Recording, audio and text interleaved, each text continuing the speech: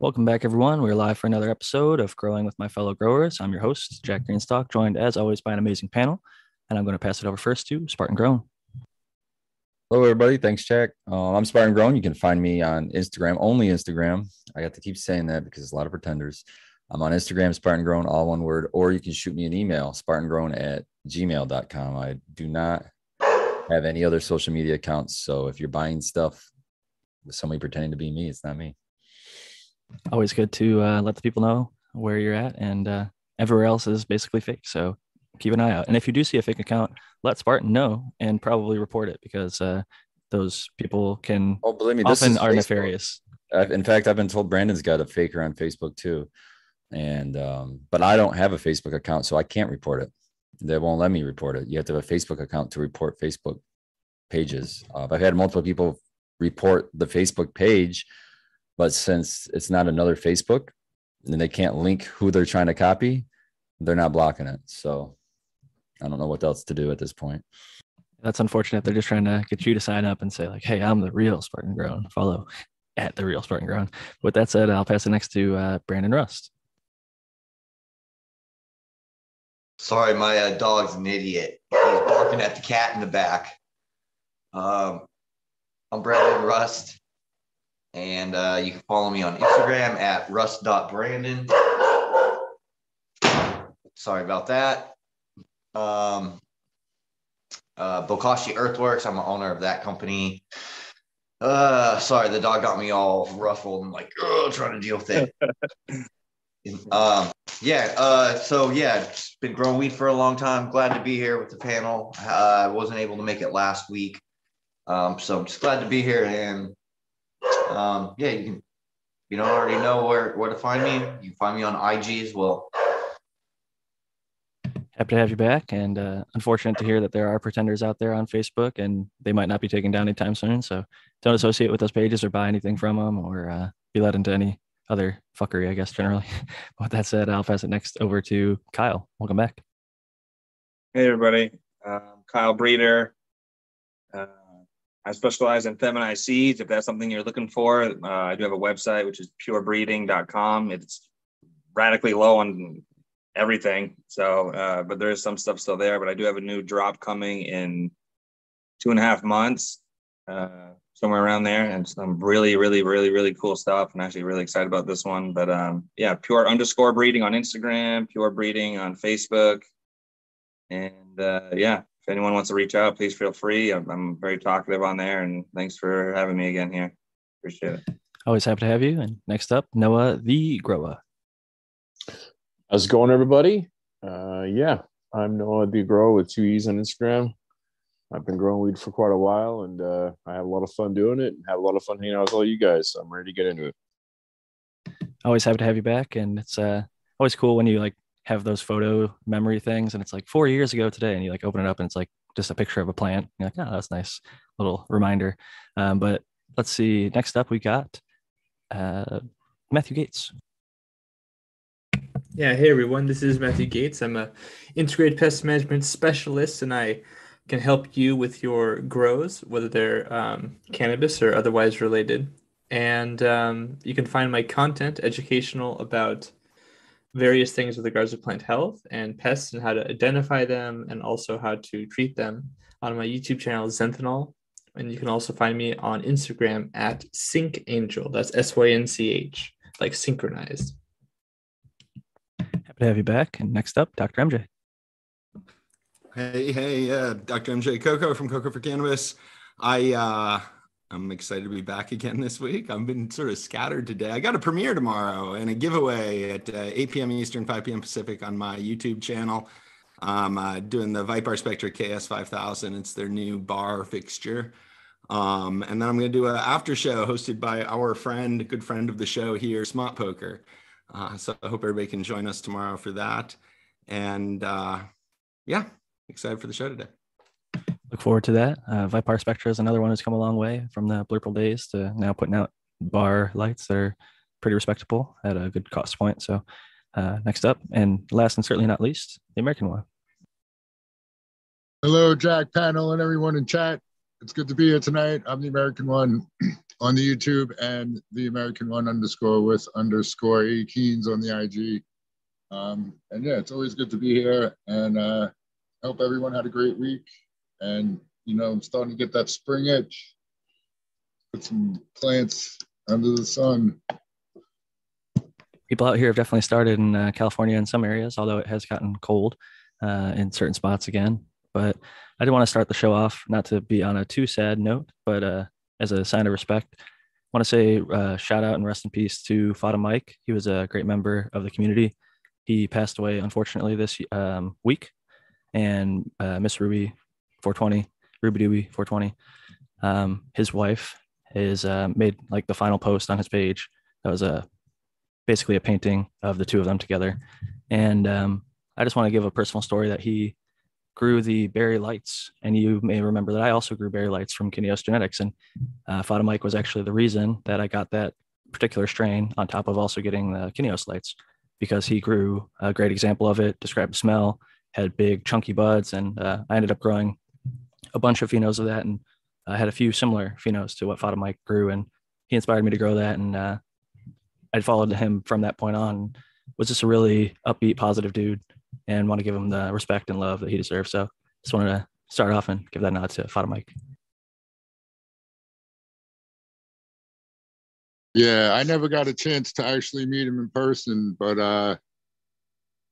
I talked with him quite a few times on the onlines, and he definitely liked the cannabis plant. And he sent me some seeds.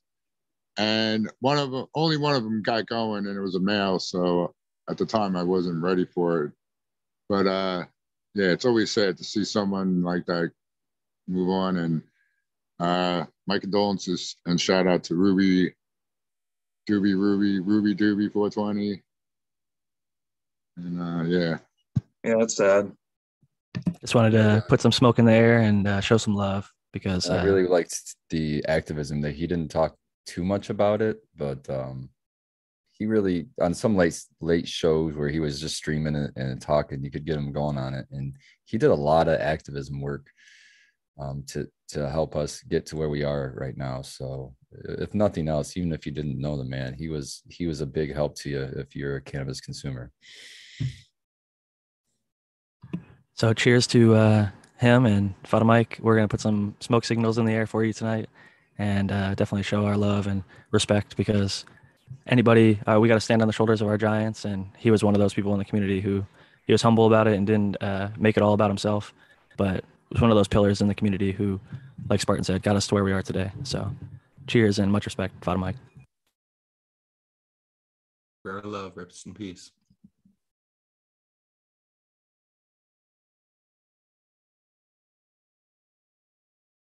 On a grow-related topic, I guess consumption-related topic, a few weeks ago, I talked about how if 100 people were lined up, they wouldn't be able to tell the difference between live resin and distillate with terpenes. I will disagree with myself. Back then, I was kind of playing devil's advocate, and I would think that most people actually would choose distillate with terpenes because it has a little bit better flavor in the mouth. If you're like a cannabis OG heavy consumer, you were looking for something that is going to taste more like weed than like fruity, then you're going to look for the live resin or live rosin. And those are going to have a lot more natural flavors to them than just like the really, really sweet stuff that you're going to get in a lot of the terpene added to distillate carts or even concentrates that are out there. So just a note to kind of change the topic there a little bit. What is Spartan, what are you drinking on over there? I know it's normally like a tea. It looks like a beer. That's my tea. I'm always tea. It's always tea. But I got to tell you guys, I'm so fucking excited. I had put it on my story, so you might already know. But so where I get energy teas from a place called Kickstart Nutrition often because it's near my work. And in the parking lot, it's like a shared parking lot.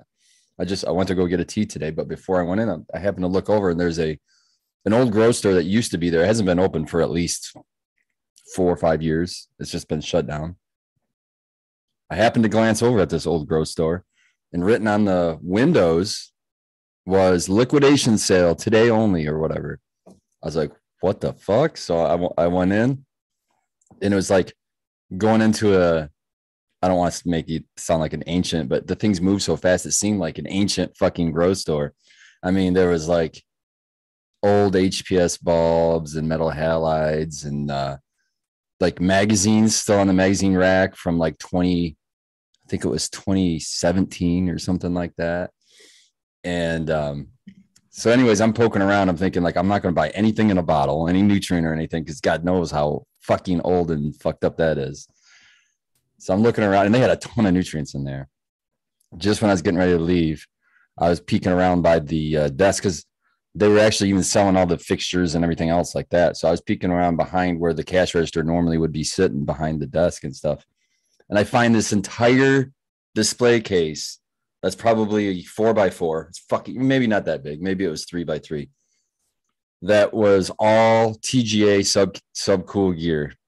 And on it was a sticky note that said $20 a pack. I was like, oh, fuck. So I start going through there. I find 2 packs of Vortex.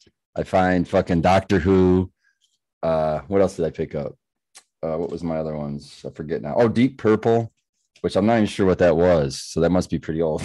And then Dairy Queen. Cross. Yeah. And then Dairy Queen. And, that's a classic one. So I got all of those. So 2 packs of Vortex, a pack of Doctor Who, a pack of Dairy Queen, and a pack of Deep Purple. And then she gave me a copy of Subcool's Dank 2.0, which is a beautiful fucking book. And it's signed by Sub and Miss Jill in the cover. So badass. I got off for $100 out the door, cash. I mean, I was like, that's cool. I've had one of the best days ever today. I was just like, I don't care what happens for the rest of the day. I'm having a good fucking day. That's a great fucking day. I mean, shit, those are literally like genetics that are no longer available, exclusive. And the book that inspired 50 Strains of Green. I mean, it's beautiful. And get more of those beans. I bet you they'll be worth double that. Oh yeah, I'm not going to, but I could turn around and just sell these fucking things and make a huge profit. I felt bad for the lady that was selling them. So she had like, I think it was 3 packs of Chernobyl in there. And we have a bunch of those at work right now. So I didn't care. Otherwise I would have bought some. But I said, I grabbed all of the packs and I handed it to her. I said, you really don't want these to go for $20. And she's like, what are you talking about? I said, believe me, just do a little bit of internet searching and see what people are paying for those packs right now. I said, you can't find them anymore. And Subcool passed about 2 years ago, which broke her heart because she, I guess, knew him. She pulls out this jacket. It has her name embroidered on it, and it's a TGA Subcool jacket. So, but long story short, I was like, you need to ask at least $100 a pack on those. And that's a pretty good deal, honestly. And she was like, I've seen them going for more. Yeah, me too. That's what I was telling her. I was like, but that was after I got my Vortex, because that was the one I was really stoked to get, because of all the weed I've ever smoked, that's got me the highest in my life. So I bought 2 packs. Well, they only had 2 packs. If they had 5, I would have bought 5. I have some Chernobyl in my jar right over here. We have, I think, a total of 5 or 6 packs at work, but we're committing to do a pheno hunt, like a small pheno hunt every month. We're gonna drop seeds. So the last batch that was grown out hit 32% THC of Chernobyl. Yeah. Holy shit. Yep.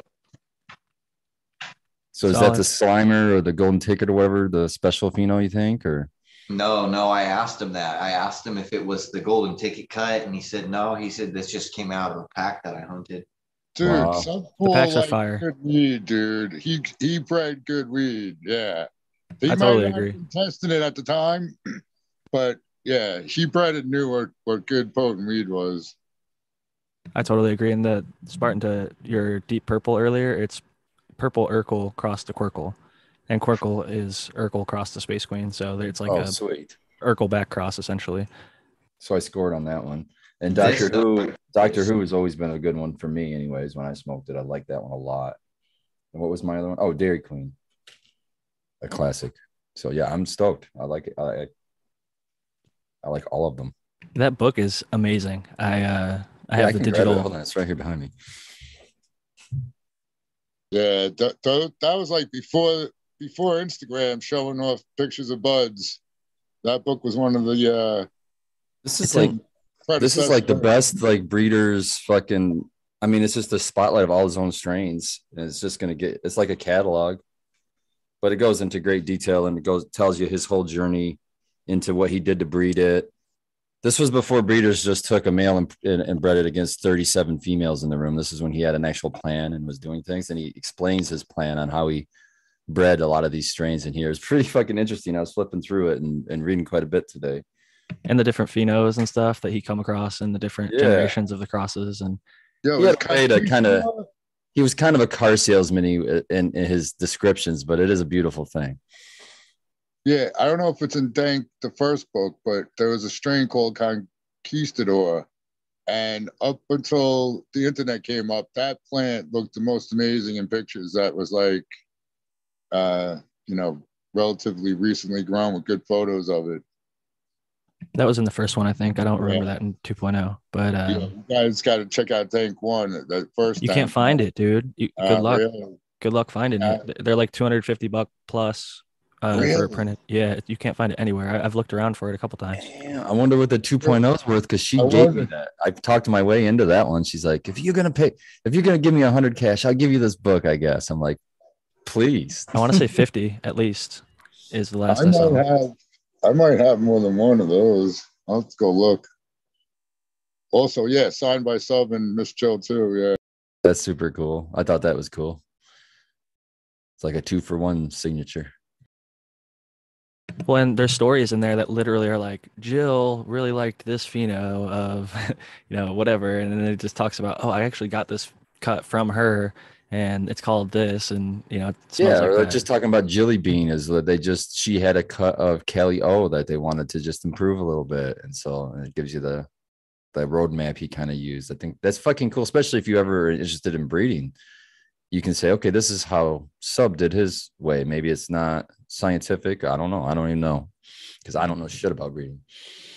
I think there's a lot of intuition, but there is a little bit of science behind it. And he learned from some good people as well. And at a certain extent, it comes to having hands-on experience and applying it. And he tried so many things over so many different years.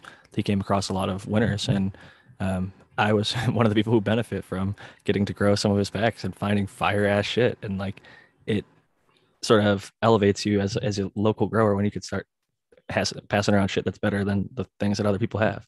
And they were like really asking for more and like really enjoying what you have. That's what I loved about Sub's gear is he bred for what I want to smoke, which is taste. Fuck off with the I don't give a fuck about how it tests. Just let me fucking smoke it. How does it taste? And then high is number 2 for me. Because because if I have to smoke it, I'm probably going to smoke it a lot. So I want it to taste good. There's shirts that say weed should taste good. And I agree. yeah, exactly. So I mean, I love his shit. It might not even taste it's the highest, but it's going to taste good usually. Well, I don't even think that matters. Like if you look at like some OGs that test between like 18 and 22, it's not the highest, but they actually make you feel like the highest, like ChemDog. I don't think it tests in like the 30 and 40s, but it makes you feel really, really stoned. So I think the terpene and, entourage or whatever we want to call it, ensemble effect that it gives you is maybe more important than the THC for a lot of people. And definitely. Well, Noble's posting over 30%, he still wanted to get high. Yeah, no, he was picking for THC. He talked about that specifically. He wanted that wall. But yeah, but for sure, some of those, some of his strains are the most terpiest I've ever grown out. I can't wait to get into this vortex because it was so sativa high for me, like soaring, like fucking crazy. That and Jack's Cleaner 2 are known to have high amounts of THCV, which is a different type of high. Like if you've smoked a flower with high amounts of it, it is known as non-psychoactive at low amounts, but the more of it you consume, it becomes like extremely psychoactive, and it creates that no ceiling high. I believe that's partially responsible for a lot of his strains that get you like higher than you've ever felt off just flower alone. I can't wait to find a male. That's what I'm most stoked for, because then I want to fucking smash that into my Bliss Bud project. That's a great place to work from. And There's another guy in the community right now doing a project called like Free the V. He's going to be putting out some THCV seeds for free, or like $1 a seed or something, like just the cost to ship them to you or something like that. But it'll be cool to see because he's got stuff testing pretty high. He found a cut, and I think it was Doug's Varin originally was like the high HCV strain that maybe they worked with, and I wish I could remember who it was. I see him on Instagram occasionally, but I just can't remember off the top of my head. Somebody in the chat might be able to comment down. THCV is also appetite suppressant, so people can market it like diet weed. Well, and also I've actually when I've talked about this in the past, people in the comments are like, "Hey, THCV actually helped with their seizures." Interestingly enough, and like CBD didn't, but the THCV did, and they found a few strains. I think it was actually some of Subcool's older stuff. So, and they said, hey, that strain actually helped get rid of my seizures when they're having like 20 or 30 a day. So It's really interesting what it's capable of doing and being able to find it, because it is a more rare cannabinoid, and it then comes at a higher expense because people aren't growing it. They don't know where to find it and source it in quantity. So it's cool to be able to grow it yourself, at least in a discernible amount that you can experience and have that effect maybe for the first time for some people, because it's pretty rare compared, like a lot of OGs and cookies are not coming across that at all. Like his stuff's a lot more old. Like there's like Durban, High Tie Flyer, like his stuff had like old Cindy 99 crosses. Romulan, yep. So according to, let's see, Detroit River Rat, shout out to you. Thank you, buddy. And it was Debbie Hayes said that book on Amazon used is $3.95, $3.50 to $3.95. So that's easily probably my most expensive book that I own now, and I just got it for basically free. It's amazing the value, supply and demand. It's like I wouldn't fucking sell it either. I wouldn't find somebody to offer me $500 for it. I'd tell them to fuck off. It's a sentimental thing, and I think that's why the price is so high, because like people aren't going to let it go for cheap, even if they got it for much less. Fuck, just because Sub's not fucking here anymore, and I know he wrote on that fucking book. You know what I mean? So it's fucking staying with me. God damn it. Much respect to that. I hope someday to be recognized in that light of like an author who was able to highlight cannabis in a good light. And yeah, well, that makes really you feel better, bro. Your book is sitting right next to that one. It's right there. People show me that same shelf. They're like, hey, you're on my shelf next to name any other big cannabis author, and it does make me feel good to be in the names like up there, because really there are only a handful of people making these types of documentations of cannabis and putting it out there in hard copy, especially. So I'm happy to be one of them, and it's such a beautiful plant. And like you could really see from his book, if you have my book as well, my book is directly inspired, the stories and the genetics, like talking about the lineage, talking about the experience, because that book was so impactful on me. I loved it so much. I was like, there needs to be more of this, not just about Subcool strains, but about all strains. And so that's where 50 Strains of Green kind of kicked off, but still working on Purple. I'm probably more excited about it now than ever. And it's a worthwhile process, because I think the people enjoy it just as much as I do. I still flip through it and look at it occasionally. It's a good coffee table book, and it's a good talking point occasionally when I'll be on a live stream or something and somebody will ask a question about a strain. I'll like pull it out, be like, oh, actually here, this is on page 24, and talk a little bit more about it with specific details. It's super important to get that in a written form preserved now, because so much of this is kind of like oral tradition up until this point, kind of a thing. So it's important to get it down and get it down in writing, so that in the future, if we're looking at these lineages and when we need to know the story, they're right there in paperback or wherever, maybe digital at that time. I won't say exactly which link, but some of the photos that I posted are no longer there because the websites or Instagrams have been literally deleted. So they're gone from the internet. So they're preserved in 50 Strands of Green, which I'm very thankful for, because like you said, you can't get rid of it once it's in paper. I guess you could, like 1983 style or whatever, burn all the books. But you got it digital too, though. So yes, that's fucking awesome. Yes, and my editor in Australia has it, or I should say formatter. I've got an editor coming soon too. So it's all good. I don't want to take too much time talking about the book though, because it was just kind of reflecting on your day, and I think that's a really badass score that you just found out that basically you came across a book that is quite pricey, and it would be very, very hard for you to source otherwise. So I think good things happen to good people for a reason. Right place, brand new, bro. It is not used, man. It is like primo. Crispy. He obviously was like friends with them. Like she said, that he was probably in the store, dropped off a bunch of copies, signed when they were there, and only however many sold. So I dropped my Instagram for him. Like, hey, if you have an Instagram, follow me on there. I said, keep in touch. Like, if you don't sell those seeds, you know who to get the hold of. I tried to buy the whole display, honestly. I said, how much you want for the display? She's like, I don't want to sell that. I was like, okay, I tried. I like where your head's at, though. I mean, might as well start somewhere, right? It never hurts to ask. The worst they could say is no. So then you work. That's that's where my head was. I'm like, liquidation. That means sometimes desperate.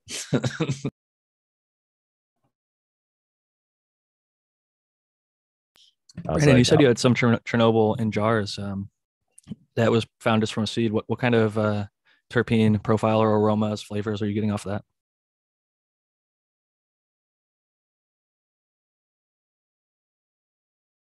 You're muted right now, Brandon. It was kind of lacking in the terpene department. I don't really have a good description for it. It wasn't it was real high in THC, but it was like 2% terps. But I didn't really get like it wasn't anything that it just smelled like weed to me, like weed smell. Do you know what that smell is? It's just it smells like weed, but it's not like this. This is lemon pine, or this is like Tootsie Rolls, or this is candy. It smelled like weed. It should be like lime sherbet or lime slushy, something like that. Yeah, lime Slurpee or margarita is at least the pheno that I had was like that. But really, it does come down to everybody's got a different pheno. And you said this was something your buddy grew, or you grew his pheno? So he's been running the cut. This was actually the last round that he ran of this cut. I think he discontinued it because he has other things that sell better. But on the commercial market, someone that I work with. It was the last batch, but it tested really high. It was actually the highest cultivar that he ran that had, across the board, like, just high THC, decent terps, but, like the Gorilla Glue had something like 22 or 23% THC, and it had twice as many terps. It was at 4%. And it hits us way harder. Like this Das Funk that I'm smoking right now, this weed gets me super fucking big, dude. This shit is fucking good. Brandon, they're asking in chat, and I'm curious too. What was that artwork they released today? Was that for Death Breath or something? I was trying to guess it with the coffin.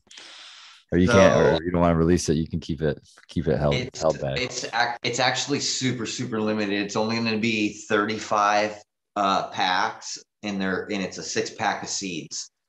It's not going to be very expensive, so it's going to sell out real quick. But it is Death Breath times Lime 1 BX. It was never released.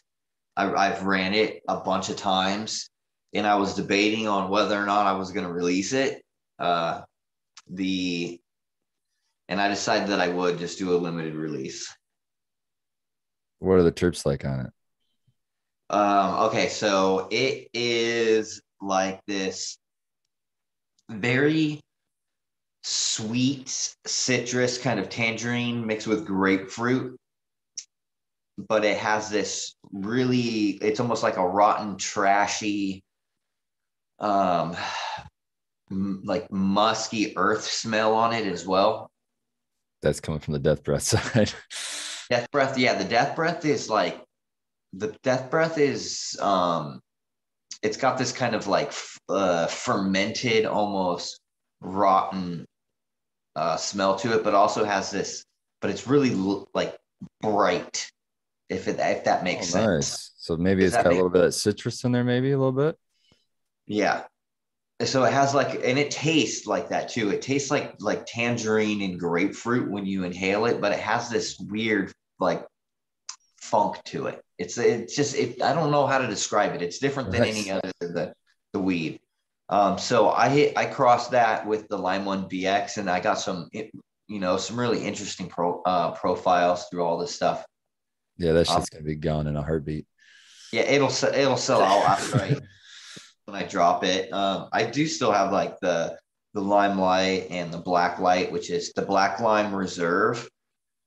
Did an open pollination with my number 22 Limelight male, the same male I used for the F2 of the Limelight, which is Limarilla times Mac V2.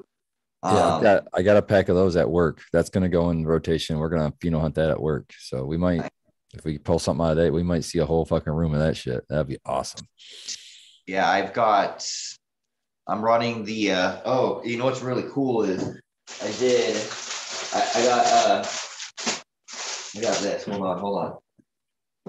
This is super cool. So I have some new t-shirts. And I got t-shirts made for like the drops when I do the drops, because we're gonna do a grand opening. And so I have like t-shirts and stuff that I was like getting tested. Oh, like, dope. I got the onion burger. I really like that one. The blueberry train mac. It's the same as the artwork from your packs? For the seed drops, because I'm running those same Nice. varieties, right? So I have a bunch of blueberry train mac running right now, and I have onion burger, which is the PK MK Ultra. So I'm going to be able to run a bunch of the other stuff when I move to that I have. Run some more of the, the seed stock that I have to pick through some more phenos of some of the other stuff. So it'll be fun. I got a feeling I could spend fucking 12 hours looking at your seed stock, just looking at it and drooling all over the fucking place. Dude, I have so much. I have so much seeds. Dude, I got so many seeds. I don't know what to do with what I got. Well, wish Brandon, I that could begs the fucking grow question more. because You guys got to see this one. This one's hilarious. So this one, I just had one t-shirt made up because I didn't know. I am putting this back into rotation, and it's Skittles Silver Nigerian from Purple City Genetics crossed into Mac, but it's called Fronts, right? And it's I fucking love it. great. just don't get yourself nice. sued. I like it, man. Yeah. I think you're far enough away from their actual logos and everything. But yeah, no, that actually sounds like a fire cross. It wouldn't be what I had thought by the name and everything, but No, it doesn't have any actual runts or anything in it. But you know what's funny is, people have been renaming shit forever. It'll be like, oh yeah, I got some fucking diesel, or I got some snow cap, I got some whatever. Dude, the names don't mean shit anymore, man, because dispos fucking will sit there and change names of shit when it's not selling to something else just to make it sell. So, I mean, that's why when I go into a dispo, I say, I want to know where it's grown. Just tell me where it was grown, so that they get pissed because they got to go back and look at the tag every time. But that's the only information I want. I don't give a fuck. Just tell me where it was grown, and then I'll figure it out from there. well, Brandon, speaking of, you were just talking about you have a lot of seeds, and we're talking about renaming. I'm sure, unfortunately, somebody may resell your packs because they're such limited volume, and you're selling them at a fair price, right? So people are going to buy them at regular price and then go flip them for more. So is there a reason? Like I'm seeing you look around at lots and lots of seeds, and I've got a fairly small operation, and I know at 6 seeds per pack, and only, I think you said 35 packs, it's like 200 something seeds. And each time I've made seeds, I've gotten like thousands. So is there a reason to limit the volume that you're putting out there, or is it just you're making it smaller volumes at a time? No, I wasn't even going to release it. That's the whole thing. I didn't want to release it because there's stuff that's just like, man, this is fucking awesome. And I just kind of want to like keep it to myself. I was just kind of being selfish, about releasing it. And so I decided, I'll let some of them go. But then that leads to a lot of like F2 fuckery, and then people calling it whatever it is, right? And selling it as like an F1. And that's the whole thing. And that was one of the reasons why I was like, I'm not gonna you don't give away stuff that you don't want people to use or that you don't want people growing. If you want to keep something and you want to keep it exclusive, don't give it out. the bottom line, because when it comes down to it, people can do that. And it's like, if you buy it and you do that, I can't stop you from doing it. It's like, I'm the one that put it out there and put it up. So if somebody does that, that's, whatever, but they know where the source is, where it came from. So you just keep relationship, I mean, if that happens, the way I look at it, Brandon's still ahead of the fucking guy that's just copying him. So if everybody wants the shit first. They don't want it once everybody else has already got it. So Brandon's still got the market. The other person is just picking up the people who can't get a hold of Brandon's gear. Would be the only market he's got, because It's a pretty Brandon's big already market. selling it at a reasonable price. I'll say that's a pretty big market though. And some of those people spend more on marketing. Like I'll always kind of point the finger at Barney's Farm, right? Who sells Purple Punch. They didn't breed Purple Punch. They don't credit Supernova Gardens at all. They sell more Purple Punch than Supernova Gardens does, because Supernova Gardens doesn't sell Purple Punch. It's a clone. It's not a seed. So the fact that they're selling it as Purple Punch is problematic, from kind of Dr. MJ alluded to, like selling S1s or Selft or even like back crosses. You should specify what it is, but not just sell it as Purple Punch from Barney's Farm and then spend a fuck ton of money marketing. Hey, we're selling seeds in general. Buy our Purple Punch. With it. I mean, I'm fine with it getting more seeds in people's hands though. But at the same time, I don't think it's cool that there's people out there ripping off other people's work. And I'm with you. I think that it's atrocious. And that's why I like to call it out, because I think that you should support the original breeder. And if they don't sell the actual seed, trying to get a cross from them, it might be just as interesting, or try and source that clone from somewhere that they maybe approve of or something like that.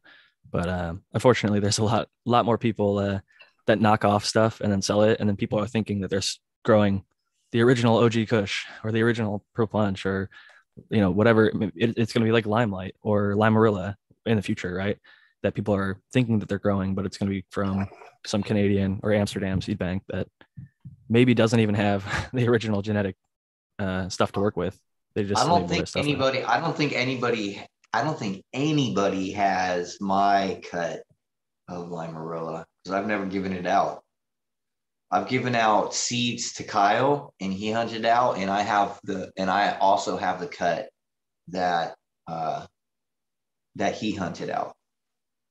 But I haven't given out the cut that I chose out. I got a little bit of it growing right now. But wouldn't you feel some type of way if you started seeing Limarilla seeds being sold or clones of Limarilla being sold at some dispensaries? Especially because it's not out. Yeah. I mean, I would just let people know that shit's fake. It's a good thing to comment on, because it happens a lot. And I think people should just be aware of where they're getting their clone and seed stock from, and just do your research. Because if you type like scam after that person's name and there's a bunch of results and people saying like, hey, this is fake, this is a knockoff, or they didn't even send me anything, let alone like a fake something, there's some red flags that I think sometimes newer growers, or maybe just naive, good-hearted, trustworthy, and trusting people end up sending money to the wrong person. There's a bunch of like fake Facebook and Instagram accounts impersonating my account. Yeah, I was going to say that's how I look at it. I look at it the same way as the people impersonating me with social media and selling shit. It's like, I'm not selling anything, guys. So if you're buying shit from somebody claiming to be me, that's a red flag. Yeah. And for the record, I put in the description below the YouTube video and on all the podcast platforms, all of our social media information. So if it's not one of those things listed, then be very wary and maybe DM one of the ones that is listed and say like, hey, is this you? And 99% of the time, it's probably going to be like, no, that's not me at all. So don't trust that person. So weekly reminder to be skeptical of strangers on the internet trying to take your money. Even if they're really charismatic or smart. Seemingly. Especially. Especially. Brandon, I just wanted to say here that you gave me some Limelight F2, which I really appreciate, in a package where you also sent me 3. And if you hear that sound in the background, these are the vials of Bouveria, Bacillus thuringiensis, and the MA one, or that was Metarhizium, right? Yeah. And I got some questions from people that were talking about they were just curious more about the product and where you get it and stuff. Do you have any of that information? Not to put you on the spot or anything like that, but I was just curious. Yes, it comes from a biotech company. It's sourced from China, and I've been working with them for about 3 years. And so I get all of that, and then I have a lab here that's working on all the testing as well. But each of those 12 gram vials, or those 12 milliliter vials, are 100 billion CFU spore count for each of the different bacteria or fungi that's in there. That's really impressive. And that's spores. It's not just inocula, right? Not just inoculative material. That's spore count. No, there's no filler in there in those vials. Right. So it's just pure spore. That's how they can get the concentrate so high in such a small volume, because it's right. Because otherwise, that makes a lot of sense to me, because you couldn't possibly do it with such a small amount, right? It just wouldn't. I made a live stream. For those who don't know, I'm asking about this because I made a live stream where I mentioned this sort of stuff, and the reason why, I've been seeing a lot of different places with Bouvarian, and I'm curious what the chat thinks about that. Because for me and for my personal experience, I've had conversations and I worked with people who used to generate this stuff on an industrial level, and I've worked with the USDA and that kind of thing. So that's where part of my fascination comes from. And, it bothers me quite a bit, speaking of copycats and also people who maybe just say things that are not true on the internet, whether they think that it is or not. I was pretty upset to hear people saying, as if they were to know the source and other sorts of things of the products that you get, specifically this, and they don't know what the source is. They don't know how the methodology is about this sort of a thing. And I just wanted to advocate for a source. Of course, I'm biased. Brandon, you're my friend, right? But at the same time, I know that you don't shirk away from basically a scientific explanation or getting things from a source, or going through and doing tests and that sort of a thing. So yeah, the whole reason why I started distributing the product, because I found that the efficacy with these things they work really well. And if you use these things in your integrated pest management SOPs and it's part of your process, you're not going to run into issues. And so I use them myself, but I'm able to offer the same thing at a really reasonable price for other people as well. So it just makes sense. Yeah. And the other thing is that when people produce these and they don't get them from a company, and they're not doing some tests to find out. And I don't know. And I'm curious to know more about what those other tests you were talking about consist of, or what you're trying to sort of quantify. But I just want to make sure that the results that I'm getting from them match. So I'm having, basically another party validate the colony forming units and things like that, so whether they actually germinate and that kind of stuff. Exactly. I just want to see that the numbers match, and I need to do that anyway for all the labeling compliance and all that, because right now I'm going through a huge transition where we're going through to all of the ag departments through in every state. And so I have to register all the products that we have, and then we have to have labeling compliance. So, we start off with California. Good place to start. Oregon and Washington. And if we have those covered, we can basically make a copy paste model, and we just pay the registration fee. It's usually $100 per product per state. So you have to pay for all of this, but once you do it and get it all figured out. And so I have all the fertilizers registered. I have the Omri pack ready to go. So all we have to do is just finish all the registration process, the labeling. We're revamping all the labels and make sure that it's compliant with the requirement for like, armory listings and for the California Department of Agriculture. So we're just going through all the process right now because everything's going to rapidly change. I think with my company, it's happening. It's already in motion. It's changing very quickly. That's very exciting. Brandon, do you know off the top of your head, maybe not, how much those vials weigh when they're empty? Big Paul in chat was asking. I believe it is 12 grams.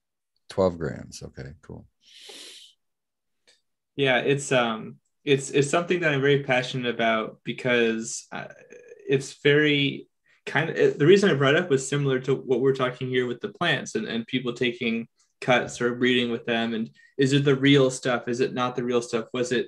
And what'll happen is people will just say things and then there's noise and then people don't know who's saying the right or who's wrong. And, of course, we've got hundreds of examples of people, questioning the pedigree of various plants because you can't just know, a lot of times the only way you would really know is if you could like sequence them genetically or talk to the people who made them. And for me, with these fungi, especially with these microbes, people are like saying, oh yeah, I make it on agar or whatever, not knowing that if you do it that way, you can lose virulence traits really rapidly and they're not really going to be effective. But if you don't know that or you don't care about that and you're producing a bunch of spores and things and people are buying your, I don't know, that's super unethical to me. And people will just take you on faith because they're not going to sequence it. They don't know to do it even. So I appreciate that you actually go through the hassle is what I'm really trying to say. And you have some to try, so you can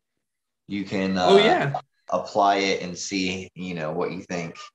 Third party, for sure. Third-party verification is important, I think, with products. Like I've always liked the show me the data approach, especially if you're buying something like that and you're redistributing it as the business. I think it's a good due diligence to know exactly what you're selling.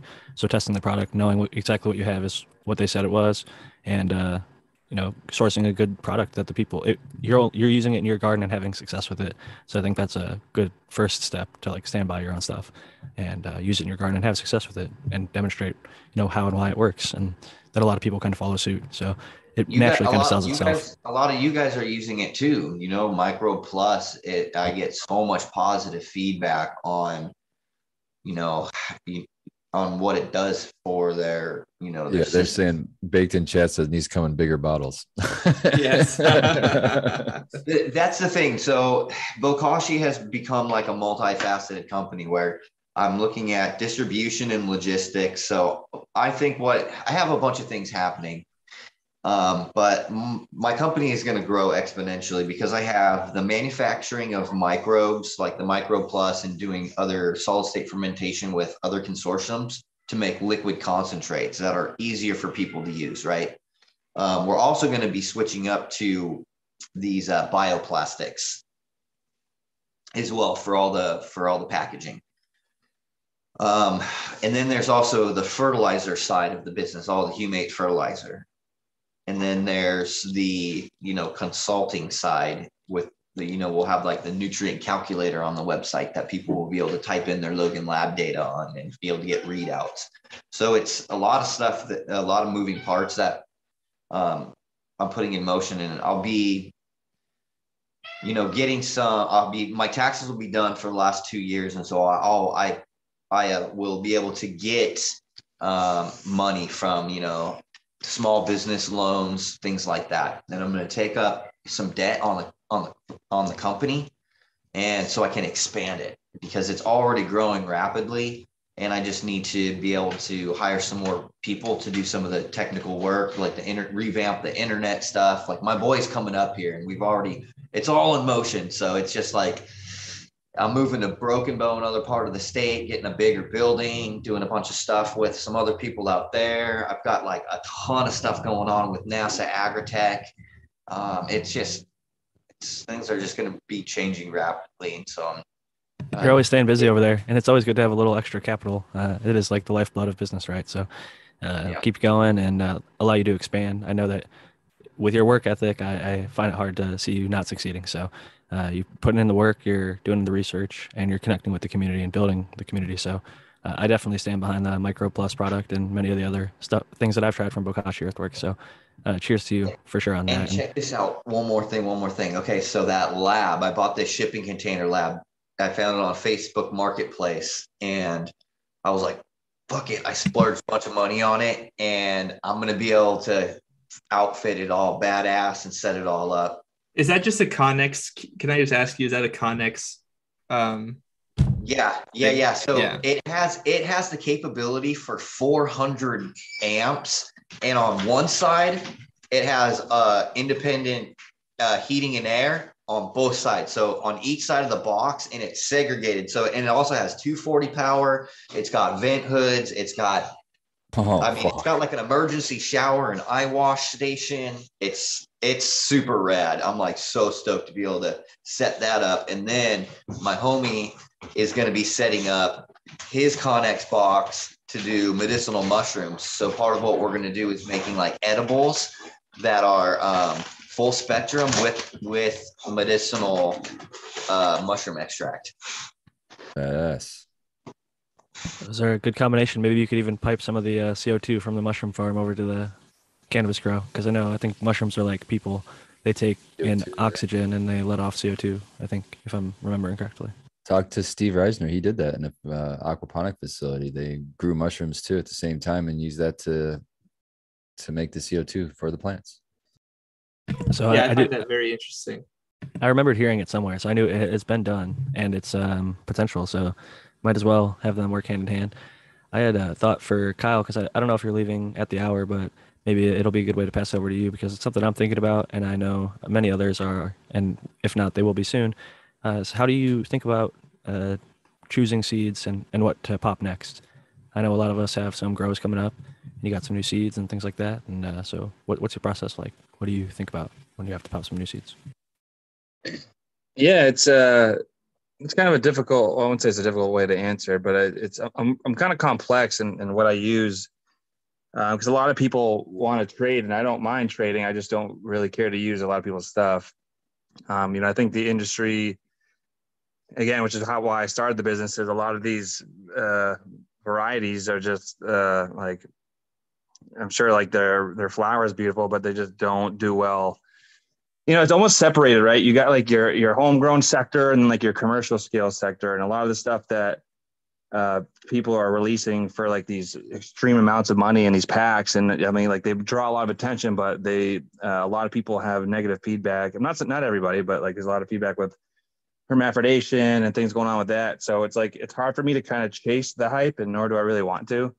I mean, it's okay to use some stuff here and there, but I always run it first. You know what I mean? If it's something that I really like and I think it's kind of like sketchy in my mind, I'll still run it and just to see how it performs. And, for me, I'm a big fan of like, if it can do its own thing without any training, those are the type of plants that I prefer to like keep with me. Like all the moms I have now, I don't do anything. I don't like LST them, and they just all look like beautiful bushy plants without any training at all. And they're in like these wicked fucked up like tents with like no air, because they're all in like these breeding chambers. I have like just like a bunch of 4x4s and 2x4s that I breed in, but just like minimal air, and they're just completely fine. So I mean, I guess who I choose from, people that are kind of doing their work. I mean. Like these one-off stuff I don't really kind of play with, but like people that I know that they kind of go into their stuff. I'm not sure if I'm supposed to be like name dropping people, but it's just who are you literally popping next is the question, I guess. If you're thinking forward in the future, if you've decided, I don't know if you've actually decided, but who is the next person you're going to pop if it's not your own? And if it's your own, that's fine. Tell us what that is. Yeah. So I'm tapping into that night. There's a big, this is the weirdest part. I don't know how to handle it yet, honestly. So remember Blue Skies Vienna had all that skunk material. Well, so the material is legit. And at least from the feedback that I've seen from everybody, like from people in Colorado and California, but man, has he caused a lot of problems in the industry. Like talking shit about Kevin Jodrey and just like talk shit about everybody. Everyone's fake. Sam the skunk man's fake. This guy's a shitbag. This guy, and it's like, so like I don't even know if I should like tag the dude, but I kind of just want to tap into that material. But Wait a minute, I gotta find this guy. He sounds like my kind of guy. He also had claimed that he got his stuff from Old Timer One, and then I guess Brandon was saying Old Timer One came out and said, "Hey, I don't even know who this guy is. Never worked with him." So well, yeah, I'm not too sure. The material is legit. Whether I'm sure he doesn't. He seems like a con man, but I don't know for sure. No, I don't like getting involved in those kind of politics. But him some people have run it and liked it. Like I said, Kenyo at the top of the show, who had the berry lights, they've grown out this skunk claim. Yeah. I did this earlier, skunk, and they found some stuff that they liked. So I mean, it just everybody can make their own decisions and grow what they want to grow and see what they might find or not find. Yeah, the material seems legit. But more importantly, I guess, so what is happening in the next 6 months other than what I'm launching? So Mr. Soul is actually in the process of flowering my New England rock candy as we speak, and he's going to be putting his Durban tie into it. And depending on how that progeny turn out, we're going to basically be releasing a project together, which is pretty exciting. And then Gene, I had asked Gene basically saying like, hey man, I did a collaboration with John from Green Bodie. Would you be willing to do the same thing? And he's like, well, as long as you test all the kit, you know, we're just joking around. So as long as you test the stuff, I was like, well, of course. So he sent me a bunch of stuff that we're going to be doing. So basically I'll be popping his stuff next. But you know, what I really want to work on, right? And I've been having an issue with seed stock, obviously. So I need to like change something up because I was also moving around a lot. So I kind of couldn't really hone in on what I need to do. But my goal now is to like, basically I have so much seed stock from like 1960 and 1970, the 80s and 90s. I'm like a huge fan of anything pre-2000, like obsessed versus anything post-2000. But I'm going to start making a huge genetic library that people have access to. So I'm going to have like almost categories for like 1960, and I got a guy up here that does tissue culture and stuff. So I can, or embryo saving that will help me kind of tap into some of that older stock. And just kind of like make this like, you know, I have some of those Northern Lights that were grown in New England for the last 30 years that came off of that Cincy skunk magazine. I think I told that story earlier, but so just tapping in some of the old stuff, some of the old Northern Lights, some of the old skunk, and then obviously kind of creating some of my stuff too. So this is a lot of things going on, but I don't know if I answered your question at all, but just, I guess my answer to anybody is just make sure whoever's doing it is just doing a really good job. I mean, you know, I think the biggest problem is people just find something that's fire and then just cross it, you know, and then they put in the industry. It's just like, and it just kind of sucks, you know? So I'm just really particular on, and like I was telling especially with even Brandon's gear, which I got lucky, or any of the gear, if I pop 20 seeds, I'm culling and killing everything before I see anything flower. Everyone will flower. And again, my approach is different from everybody, and I don't hate on whatever they do, but like I'll kill everything before I even get to flower because it's more important to me for the whole process, not just the flower, you know, like how did the plant grow? Was it symmetrical?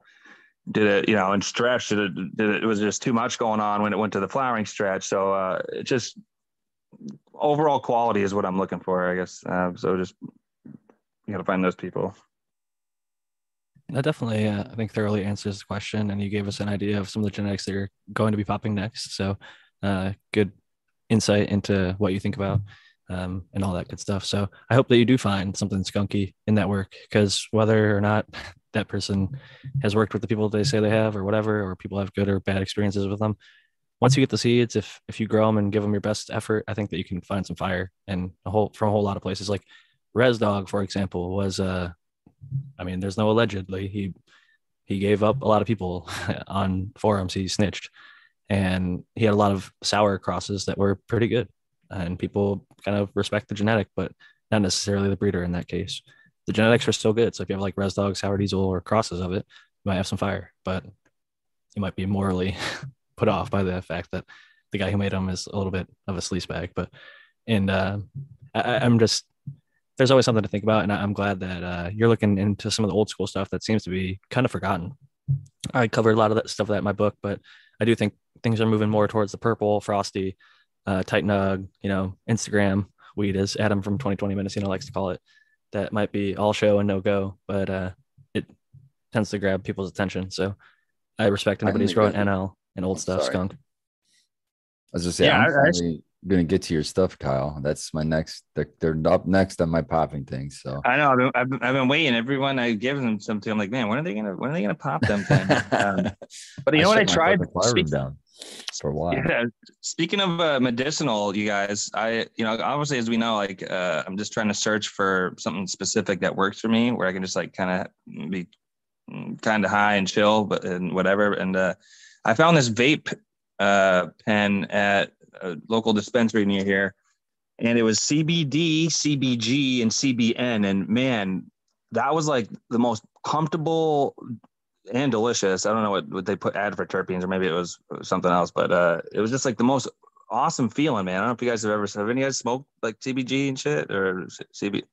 I know we've talked about CBN and stuff, but like I don't know if any guys ever just like actually smoked CBG and CBN and stuff. I haven't, not a combo like that, and those are all pretty relaxing, anti-inflammatory. I would imagine it would put you pretty relaxed, man. My wife's got a little edible that's like a few milligrams of CBN, a few milligrams of CBD, and a few milligrams of THC. But the CBG is an interesting one that I've only had a little bit of experience with, but I think that combination could definitely provide a lot of relief. And I'm happy that it's working for you. And if there's flavor, it's usually terpenes that's added to the cart. There are other things, but most of the time it's terpenes. It was delicious for sure. So Spartan, you said you're thinking about maybe popping some of Kyle's seeds next. So what do you think about, like, I know you've talked about in the past, you ask your friends what they're growing and you get their recommendations on other breeders and things like that. So who are some, I know you've got quite a seed vault over there, as I'm sure most home growers do at this point. So you're looking at that, vault, you've got a whole bunch of seeds in front of you, and like, what are you grabbing for and why?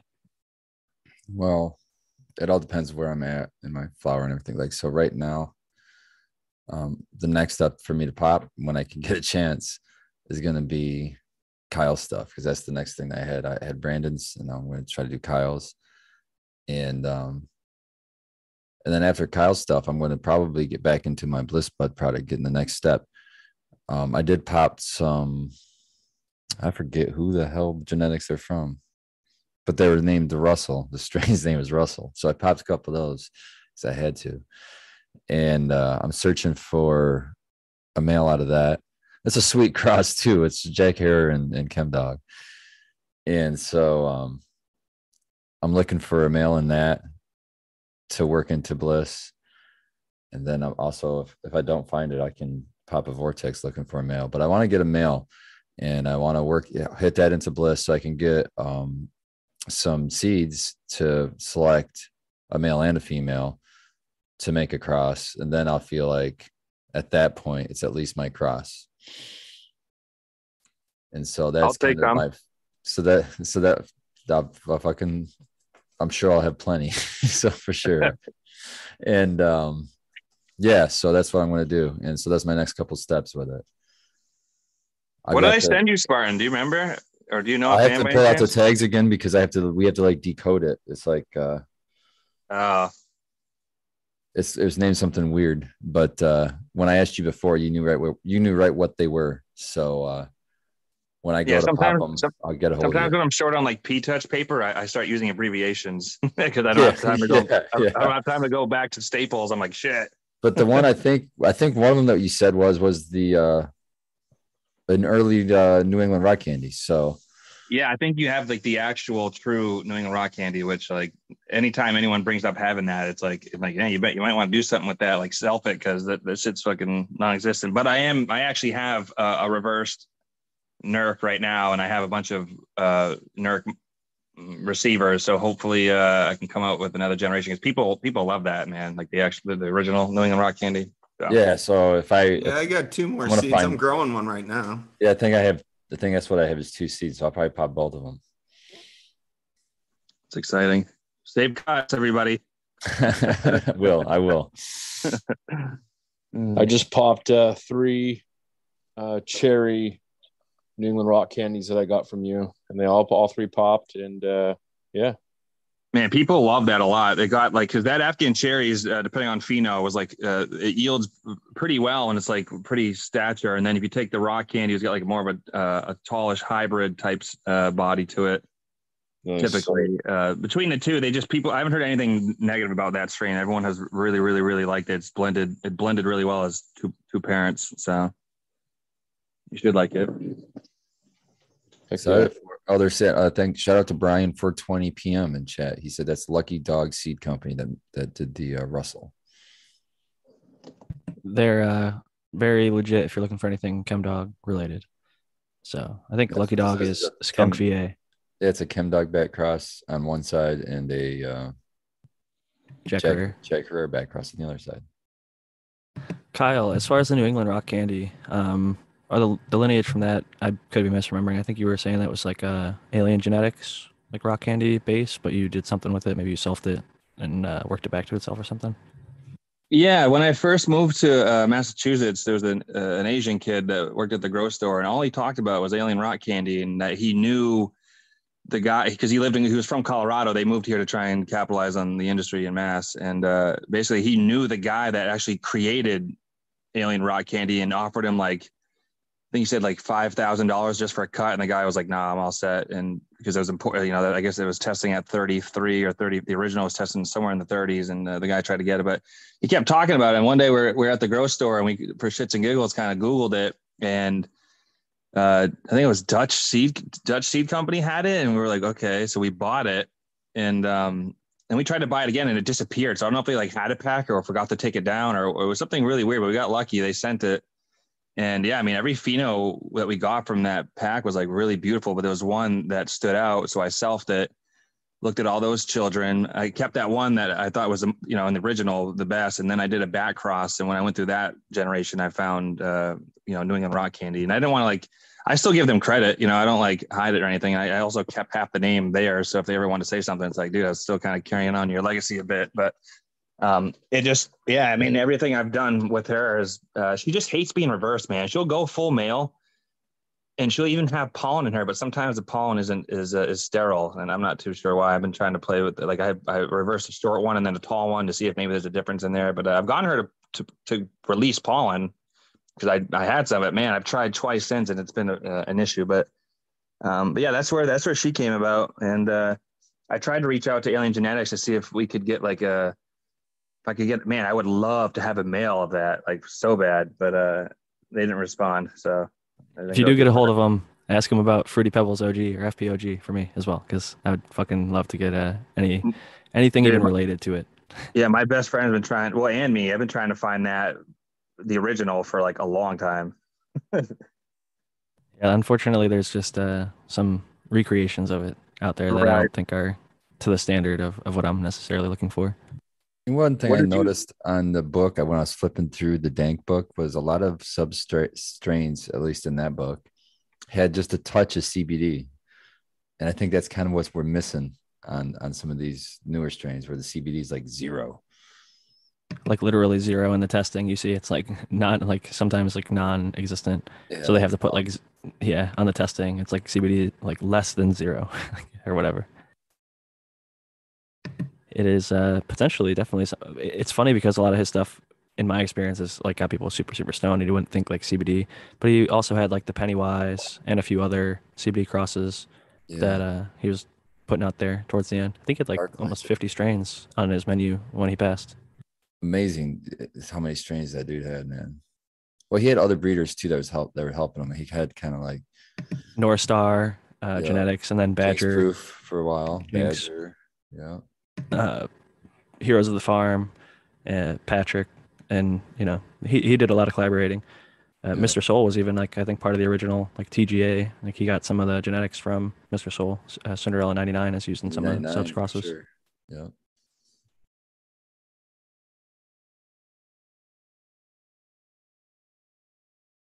I see Dog Doctor Official in the chat. He recently tagged us in a bunch of stuff, or in a post recently. Wasn't that right, Jack? I don't recall seeing that. So if you could enlighten me or refresh my memory. Yeah, he was just thanking mostly people from the chat here or the panel here, but also other people he's interacted with that allowed him to grow such a great harvest. And I just wanted to shout out that, and I appreciated it. It was looking pretty nice. Maybe Yeah, you didn't shout out get Dog tagged. Doctor, man. Maybe it was Dog Doctor. I do see him in chat. I think also Big Aussie Bud is another one who tags us. And Yes. Yeah, the harvest recently, I think might have been Big Aussie Bud. But smart poker. cheers to everybody having recent harvest. Smart Poker has had some recent hash made and some good harvest. Yeah. Cheers to everybody in the communities having nice harvest coming down. It's a great feeling. Best part is the community, man. That's why we do this and keep coming back. Well, I don't know. Even we have had some hidden shows where the community wasn't there. We definitely have had just phone calls. And shit wasn't working. And it was worth it those 2 times that we missed. I think we still had a good time. Hell Jack, yeah. how would you describe so you've actually grown the true Fruity Pebbles? No, I have not. Unfortunately, I want it. I'm asking for it because I'd like to. But I, on a vacation with my brother, we got some just, and again, this goes down to the whole who knows what it actually was, but it tasted like actual Fruity Pebbles and it smelled amazing. It looked amazing. It had like nice dense buds. It was purple with like orange and green mixed in there and had a great smell, flavor, and You had me high. at Tastes Like Fruity Pebbles. That's where you had me, dude.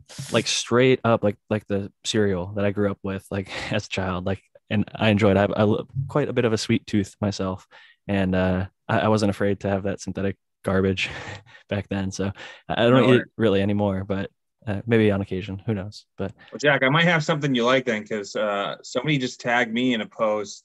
This was like 3 months ago, but and said it was like a my breeder's cherry cake. It was like the wedding cake by Afghan Cherries, and it was extremely beautiful. So I was like, hey man, what are the odds you have a cut of that? And he's like, oh, I do. And he lives in Massachusetts. I was like, oh, we should meet up. And I'd asked him to describe what the terpene profile was like, and he said it was intense fruity pebble cereal. So, and I'm flowering it right now, so I'll know more in about 6 weeks or something. But I'd be willing to send you a cut if it comes out being close to what you're at. Oh You're yeah. interested. I would be interested. I'm curious to see if it translates to your garden or if hopefully it's not just a lot of times I think people smell things Right. and it doesn't necessarily translate, but if it does, I'd be super stoked because that is something that I'm looking for, that flavor, whether it's from Alien Genetics or elsewhere. I'm not thinking that they like have a monopoly on the fruity pebble smell, just like I don't think that anybody has a monopoly on the skunk smell. It's like Kevin Jodrey is not the only one who has it potentially. Like it could be in some old grandma's cabinet, like somebody from the 60s, 70s, or 80s that has old seeds in a tin somewhere and they pop those and they find something. Or I really think it's going to come from like some of the old kind of gear that you're working with, like the NLs and the skunks, and crossing those back and forth to each other, some of the chem stuff and sour diesel, even see what you can find in there. I'm thinking it's like some of this burger stuff, where you got the chemi and then you got the GMO, where it's just this onion and then kind of starting getting foul. I think it's along those lines, somewhere in there. I think so too. It could definitely pop out. Somebody will eventually find it. It's just a matter of time. Enough of us growing cannabis. But I wanted to give the American one a chance to say what he thinks about when he's going to pop seeds next. Because I know you've got a whole bunch of different stuff over there, Tao. You've popped some of my gear and some of other people on the panel as well. But what are you going to pop next, and how do you go about choosing? Actually, I'm going to go. I'm not going to pop anything for a little while. I got a whole bunch of cuts, but the next ones I'm going to pop are going to be some of my own, because I have like a whole bunch to go through that I really haven't tried out yet.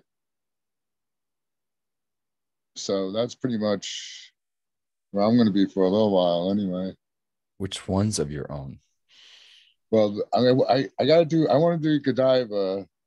Nice, chocolatey one. Because it's gathered by Cheesequake, and I mean, I've done it a whole bunch of times, but I want to whittle that down a little and try and get it a little bit more like stable in the strain in the phenols with genotypes it'll give to you.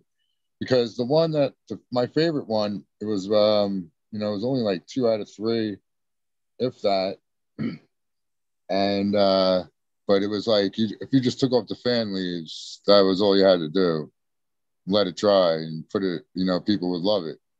Yeah, those are nice. Yeah, so other than that, yeah, because I have like, I went through 4 or 5 chocolate Thai females. And I don't know if I said this on the show yet, but I think I had COVID and didn't know it because there was a whole bunch of shit. I'm like, man, none of this shit smells like anything. It has no smell. And then I put it in the jars, And then one day I opened up the jar to the shit that had no smell. All of a sudden I was like, damn, man, what the fuck is this? And it just reeked. So, yeah. So yeah, I'm like, was it chocolatey though? Was it like chocolate, like you looking for? Well, one smelled chocolate, had a hint of chocolate right away. But the one that after it cured a while, it does have a little chocolate smell to it too. But the stuff that I was like, wow, it smells, was even a different plant that was like, okay. I think that's what it was. I think maybe it was. What terpene is that? What terpene's putting off like chocolate terps? Have you ever grown Cuvée from TGA? It's OG Chocolate F5s from AKB Brains is what those seeds are. And I ran the Chocolope, but that didn't really have any no, that was like well before. That didn't have any potent smell at all. Maybe a slight like earthy kind of smell, but nothing really. Have you ever grown Cuvée from TGA? No, I haven't. So I don't have the cut right now. I pheno hunted it, the F1s. If I had the chocolate, I call it chocolate Tootsie Roll, or I call it the Tootsie Roll because it smells like a Tootsie Roll, right? Some people say chocolate, but to me it smells just like a cherry Tootsie Roll. But my buddy, like definite, like what? Like 100%, like it's definitely chocolate. I would swear that's what it smells like as a plant.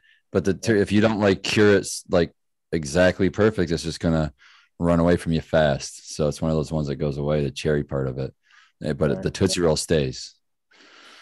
And but Inigabee has it right now, so I'm sure I can get the cut back and we can get it to you there. That would be awesome. That'd be awesome. But yeah, there's a couple now that are promising on the beans from AKB Brains. And the Chocolope, even though it didn't have any chocolate, one was definitely a good high.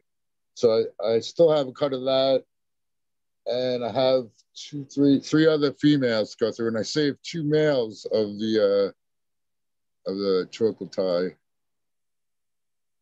And I'm gonna make seeds, and I'm gonna put that on timeout for a while because I'm gonna make a lot of seeds, and then I want to go through a lot of seeds. So I'm gonna have to eat up a lot of room or do it someplace else, but whatever. But yeah, so that's where I'm at with that. So but when I get some room and I'm going to pop seeds, it's going to be, I think I'm going to start out with like a dive, and then a couple of the other ones that I didn't try, like the Time Reich by Blueberry Pollen, which I know is going to be killer. That's exciting to get through some of your stuff. Like I got some Velvet Punch F3s going right now, and I put them off for a little while, and when you finally get to it, it's always fun to see what is there. The potential and everything is great. I'm happy to hear that you've found some of the chocolate that you're looking for, and it sounds like Spartan also might have a cut. It's perfect. If the cherry goes away in the cure, then like who really cares for him? He's looking for the chocolate, so it works out perfectly with that one. And Tootsie Roll, that's like maybe a little bit synthetic chocolatey, but I know exactly what smell you're referring to because again, grew up with that sweet tooth, and definitely iconic smell. And there's that cannabis definitely has the potential to have that sweet synthetic chocolatey aroma, or even like a natural chocolate. But that's the only thing the thing that I can, the only thing I can think of that I have access to that's close to chocolate is that. Your nose knows. Olfactory is your, like in psychology, they'll tell you it's your number one related to your memory sense. Like of all of your senses, the memory is most tied to your olfaction or your smell. So if you think Tootsie Roll, when you smell it, like there's a pretty good indication your brain has made that association. Like this also smells like a Tootsie Roll. So we don't give ourselves enough credit as humans. Like we look at like drug dogs and other animals, like how good their scent is, or sense of smell. But we actually have a very strong sense of smell if you train it and learn certain things to look for, like that. Yeah, there's a lot of times I'll be doing something or like out in public, and I'll get the smell, and I'll be like, "Where is that?" And it takes a second, but then I revert to like an old memory bank from when I was a child. I'm like, "Oh, I remember that's what it was." So it's definitely a thing. It's cool. It'll take you back like a old cologne or something that smells like a So family satisfying member. when you figure it out too, isn't it? When you finally figure it out, you're like, oh, Yeah, or even like that's yeah, what or it like is. even like spray that like some girl wore in high school, like a candy spray, and you're like, oh my god, what? Especially. Yeah, or just or whatever certain laundry scents that your grandmother used or something. Yeah, it's crazy. It can take you back. But to get back on the growing topic, I want to ask Noah the grower because you've been quiet over there. I know you grow more clones, but you could even say what clones you're picking next or what seeds you're popping next because I know that you're also popping seeds recently. So what do you go about with your process there? How do you choose what's coming next and why? Well, I have a bunch of really good stuff that I had gotten from people on the panel, and I'm definitely going through that first. I got the stuff from Kyle first, so I'm going through that first, and I'm going to go through the stuff I got from Brandon. And I've been wanting to do it for a while, but I've been just so busy dealing with my granddaughter and stuff. But I just got a new, what is it? A new platinum. I believe it's runts, either platinum runts or platinum, a new platinum cross. I got a duct tape cross. I got a bunch of new stuff, but I just bought a 2x4 tent. It's supposed to be here tomorrow, but I already got a humidity dome. Pop those seeds I got from Kyle. I only did 3 because I'm also doing some vegetable starts for my freaking vegetable garden in it. But I'm gonna start just running through some of the seeds that I have. I got a bunch of stuff from Comer the Grower still. I won some like a long time ago, like when he first started before he was even on Instagram, and he was like Coma Trichome. I got some Meow from him that I've been sitting on for a while that I'm gonna run. So I got a whole bag, like half backpack full of seeds too. So I'm definitely just. But the stuff I got from Kyle is the first one I'm running through, and then I'm going to run the stuff I got from Brandon. So that's where I'm at right now. For Where do sure. where do you get all these cuts? Do you go to a nursery, like a nearby nursery, or do you have just friends that you kind of deal with? Okay. So I don't talk a lot about it, but yeah, I do have a lot of friends. A lot of my buddies have been growing longer than me even and stuff, and I get a lot of stuff from them.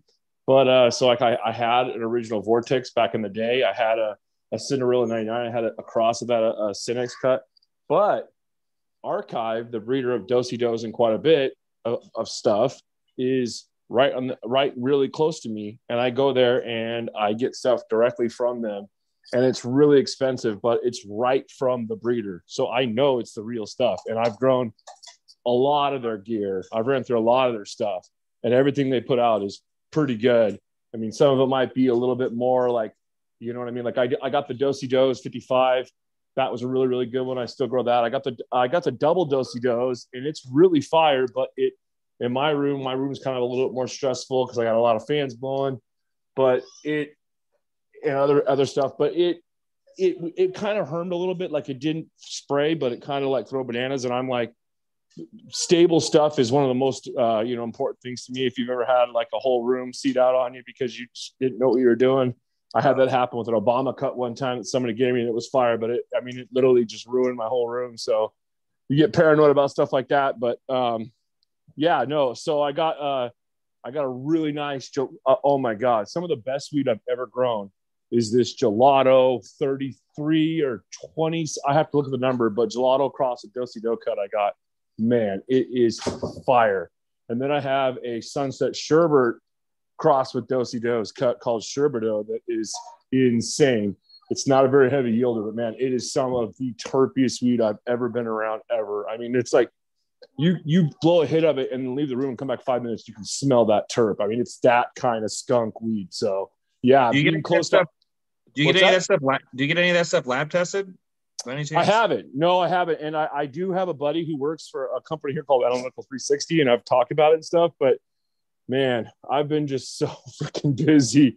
It ain't cheap either, usually. But if you have a buddy, no, I think it's like $100 or something, maybe. Yeah, but it ain't cheap. And I think you have to give them maybe like an eighth or a quarter or something. Yeah, kind of you feel like you're wasting product, right? Yeah. You know it's good. Yeah, it's like an eighth. They want an eighth, and it's like, yeah, it's more $80 to $100. Yep, that's pretty much what they told me. So yeah, and you want to like choose the best stuff too, and you're like, damn, you guys are getting fucked because over here they're like, I bring in a gram, and they're like, it's a shame we waste most of this. I'm like, what do you mean? They're like, we don't really need this much. I'm like, you said you need a gram. I brought you a gram. It's one nug. I had to put the big nug away. It was too heavy. The I'm fuck? just picturing rooms full of people smoking bowls at these other labs, you know. That's what I'm saying, man. These Yeah, people are, yeah, they're for getting the sure. best weed, man. One For for me, one sure. for the sample. It's like Towley in South Park. He's like, I gotta test this product, and then he like takes it over and he just like gets real high. Oh, that's some good shit. The corruption in labs, unfortunate, but yeah, it feels like a kick to the shin to like have a beautiful harvest, then to have to give away some of your best nug, and then I'll have to pay to get it tested. It's like I'm so curious. I want to do it, but I always like I get to that point. I'm like, do I want to know the terpene profile that badly, or do I want to just smoke that eighth or gram or whatever it is, and then keep that $100 and maybe invest it in something? I don't know. That would merit me more useful information. Dude, I don't Real test my quick, shit one other cut I forgot until about. after I got it. I got the apple fritter, the Lumpies cut, and I'm telling you right now, that cut is one of the more insane cuts I've ever grown because it has a lot of stuff. Like, I mean, it literally, like, my buddy that also has, I just went over to his house today and he was like, dude, you've been running that apple fritter? I'm like, yeah. And he's like, dude, I want to almost do my whole room that because it is terpy, high THC, and it freaking yields. So if that would be one that I would probably, if I was a breeder, I don't know how it would breed with, but man, I can tell you as far as growing it is, I mean, it just one plant, and I put it in a 7-gallon. I want to say, shoot, I think I probably got like 16 ounces, real close, if not. And I'm talking dried. I mean, it was a very heavy yielding plant, very heavy yielding. Is that available to the public, or is he doing that, Lumpy, or? I don't know. Well, I mean, I know that they had it for sale at Archive, and I brought it up before, but man, I mean, it's like $50. The cut is out for there. one clone of it. So yeah, that cut's for sale pretty much everywhere. It's all over the commercial market here in That's California. not I'm trying to even figure out. expensive for a cut. That's pretty cheap It's really cheap. for a known cut. I mean, Yeah, there's a company down here called Boston Clone Company that's like trying to pave their way up here because there like is no nurseries up here or clone companies. Then they're using you guys would know who's that? What's that company with the pirate as their main emblem? You know what I'm talking about? They're kind of like everywhere right now. a pirate? Yeah. I don't know. I can't think of the damn dude's name, but they're from Canada and they're like trying to take over the US now, and their cuts are like $500 a cut. I've never even heard of it, but I'm not really into genetics though. Tiki Madman? It's the Yeah, only pirate I can yeah. think of. Oh, I know Yeah. Tiki. He's not from Canada. He's from Michigan, man. He went to Michigan State. He's a Spartan. Oh, was something going on? Someone told me they were from Canada, but I guess that was a lie. Or they're starting something up in Canada. We're trying to. He's got a tissue culture lab in Flint, Michigan. What do you think of him? Good guy, good dude, or? I haven't He's- met him in person, but talked to him back and forth in DMs a few times. He's a pretty fucking cool dude. He Seems could like pick it. fire. I could tell you that because everybody loves his fucking cuts. All I hear Okay. is Tiki Madman cut, Tiki Madman cut, I'm Tiki learning Madman that- cut. I've seen like 30 different strains. Tiki Madman cut. Everybody grows them and loves them and raves about them. He So- moves most of his. Well, he sells a lot of his own gear, but he also, I think, State Genetics out of Michigan will sell tissue cultured clones of his gear too, I believe. Yeah, I've heard breeders even say like, "Oh, he picked better cuts out of my gear than I found myself." And like, I've heard a couple different breeders saying that. I've never met him. I can't really vouch for them other than just the stuff that I've heard in the community. And it seems like they definitely have a great eye for good herb. If it helps, he's a sponsor for Medical Mondays out here in Michigan, which is another podcast that does a lot with activism and things. And then he's also reached out and did some work with the caregivers here, helping with that. So that in my book is also kind of shows a good character. Well, and Medical Mondays is actually one to do their research. They dig kind of deeply into everybody that comes on. Like they were part of the people that went through the MCMA and all the people, and they kind of had people on and called them out like, hey, DNA genetics, why are you supporting this kind of thing that's against caregiver rights and home grower rights? So they, I don't think would put up with a breeder who's not legit. So, I mean, like I said, I haven't grown their genetics, but everything that I've heard has been very good. So I've grown his Cobra milk, and I mean it's drying right now at work, but looks fire as fuck, and we're really happy with it. we'll have to maybe invite them onto the show and maybe get them to talk about kind of where they started, what genetics they work with. Because I really don't even know the lineage of like when you said Cobra milk. Cool name, but I have no idea what that is. And might be fire. Jealousy times cereal milk. Oh, well, there you go. We talked about that I think last week, and I was talking about how much I love cereal milk. So Yeah. Yep. that's cool. I mean, there's a lot of really, really fire stuff coming out of Michigan, and I could say that because it's being grown out here in the commercial market, and people are loving the stuff. So, and you guys get it a couple years before us in some circumstances now, which is actually cool to see because it was the opposite for a long time, and in some cases it still is. But Yeah. I'm happy to see it go in the opposite direction. I'm like stoked about Oreos and different cuts coming out of Michigan.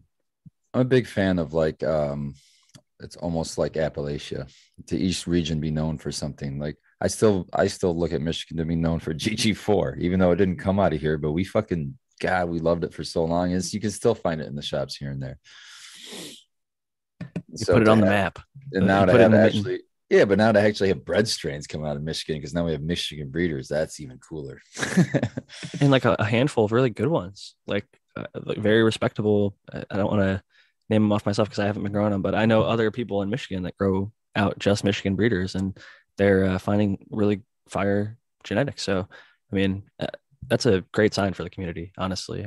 Cannabis has a long history in Michigan, and the Medical Mondays has one of the people for, I think, Mr. Hashbash. He's like one of the guys who was the original founders of it. So it's cool to see him still in the community and being active and participating.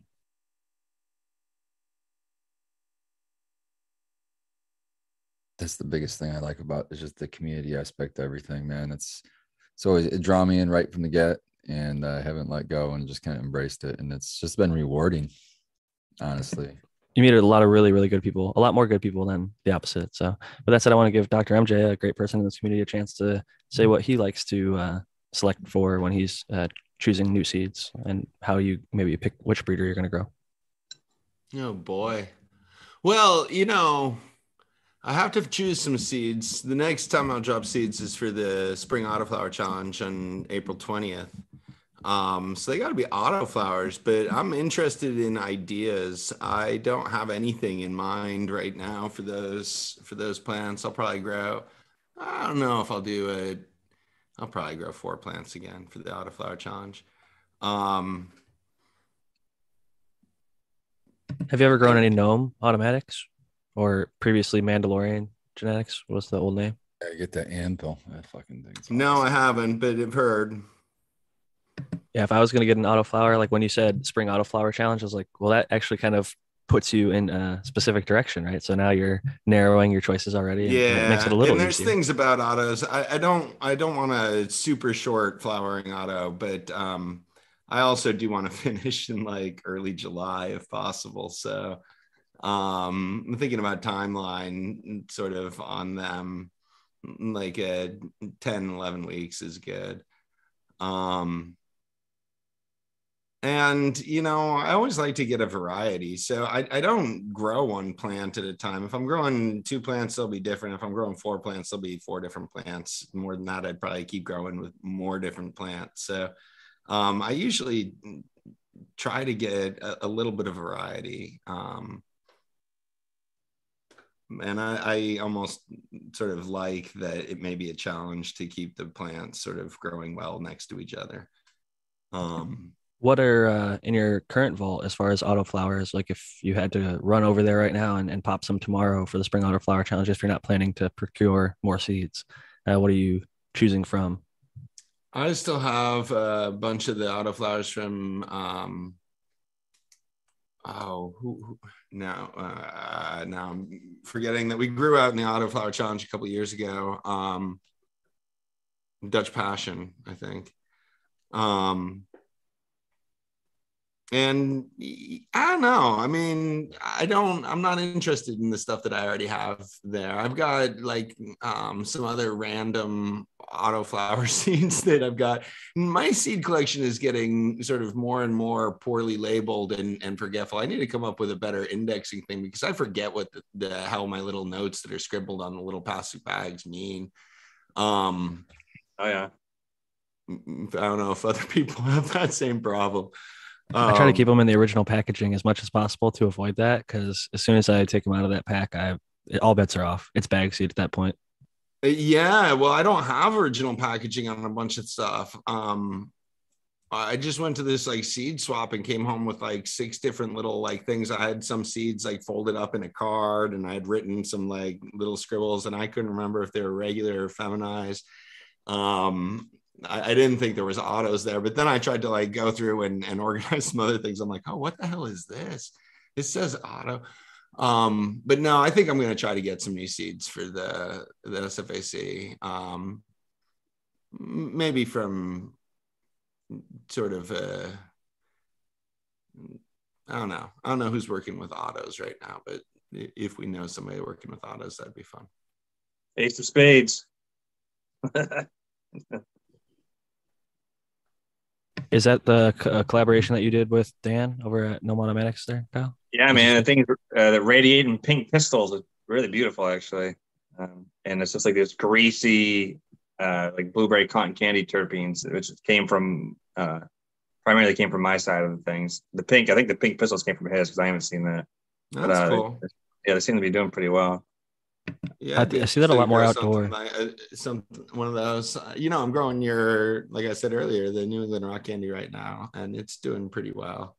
It's the first time I've grown that since the first time, so I'm excited to get some of that back going again.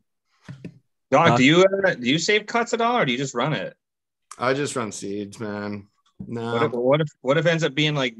What if you could tell in like week 3 it's becoming like absolutely beautiful? Will you take a cut or still no? My God, are you gonna come get it from me? Yeah, I don't know. I mean, I'd have to have a place to like give the cut. I could give a cut to have you ever stock here. Right. Have you ever he done wants that, a cut of the New England rock candies that I'm growing out? It just started flowering now though, so it'd have to be reversed. I'm like Doc. I'm all from seed every time at this point. And maybe if there was something like at week 3, I'm like, oh, this is a miracle plant. This is going to be the next GG4 or something like that. Like, I need to keep this around. Maybe then I'd keep a cut. But even then, I'm like, I'm just so excited to pop the next thing. Like, what's my next seed in the vault? Exactly. And, if you're not set up for keeping sort of mothers and clones and stuff, I mean, you have to get set up for that. That's a whole new space to sort of outfit. I've outfitted it. I just choose not to use it at this point because I actually preferred, I was keeping clones and then I was just like not growing them because like I was like, oh, this next seed that I'm really excited to grow, like I'm going to pop that in there. And like I only ended up growing my cherry pie out like once or twice in my space. And like every other time I was just like, I'm going to make space for the new seeds. And like, I'll just keep that mother plant. And just like ended up being like a cloner running, a little light running, and like plants and solo cups that I'd recycle over and over and put all this effort into just to like end up picking the seed over it pretty much every time. But maybe my cuts were not compelling enough for me for one reason or another. There are definitely, I think, like truly medical, amazing things out there, and it can give you the consistency. If you find a cut that works for you and it really helps a medical ailment, I'm all for keeping that. But more often than not, I do think that it's fun to pop new seeds. You can do both. You can definitely set up for both. Yeah. Again, if you have the sort of infrastructure set up for it, but if you're trying to run in a single tent, it's going to be tough to keep clones and mothers and do all of that sort of on the side. But yeah, and then it gets out of hand. But I think I'm in the same boat, Jack. It's like, where am I keeping this for? Because there's always going to be something else that I want to run.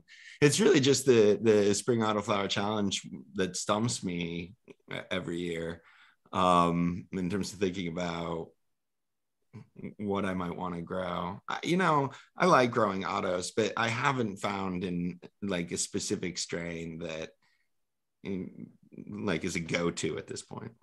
Well, and we're kind of spoiled, and like it's almost like I live right by the beach, and now I go there fairly rarely. Like I used to go there all the time when I first moved back here, but now it's there, I just like don't go there that often. With like clones and good genetics, like Noah talked about, he's got all these crazy fire genetics at Archive that we can rely on. Like Dr. MJ and I are in the San Diego area where there's tons of dispensaries. There are literally hundreds, if not thousands of clones that are pretty reputable that we could go and get at any time. So it's not like I necessarily need to keep clones. If I wanted one, I could just go and get one. I could get a teen, I could get a tiny clone. Like there are levels of different clones that we can go and find. But I think that we just end up being compelled to pop the seeds that we want to end up hunting. So location definitely dictates, I think, a little bit of how we go about our cultivation.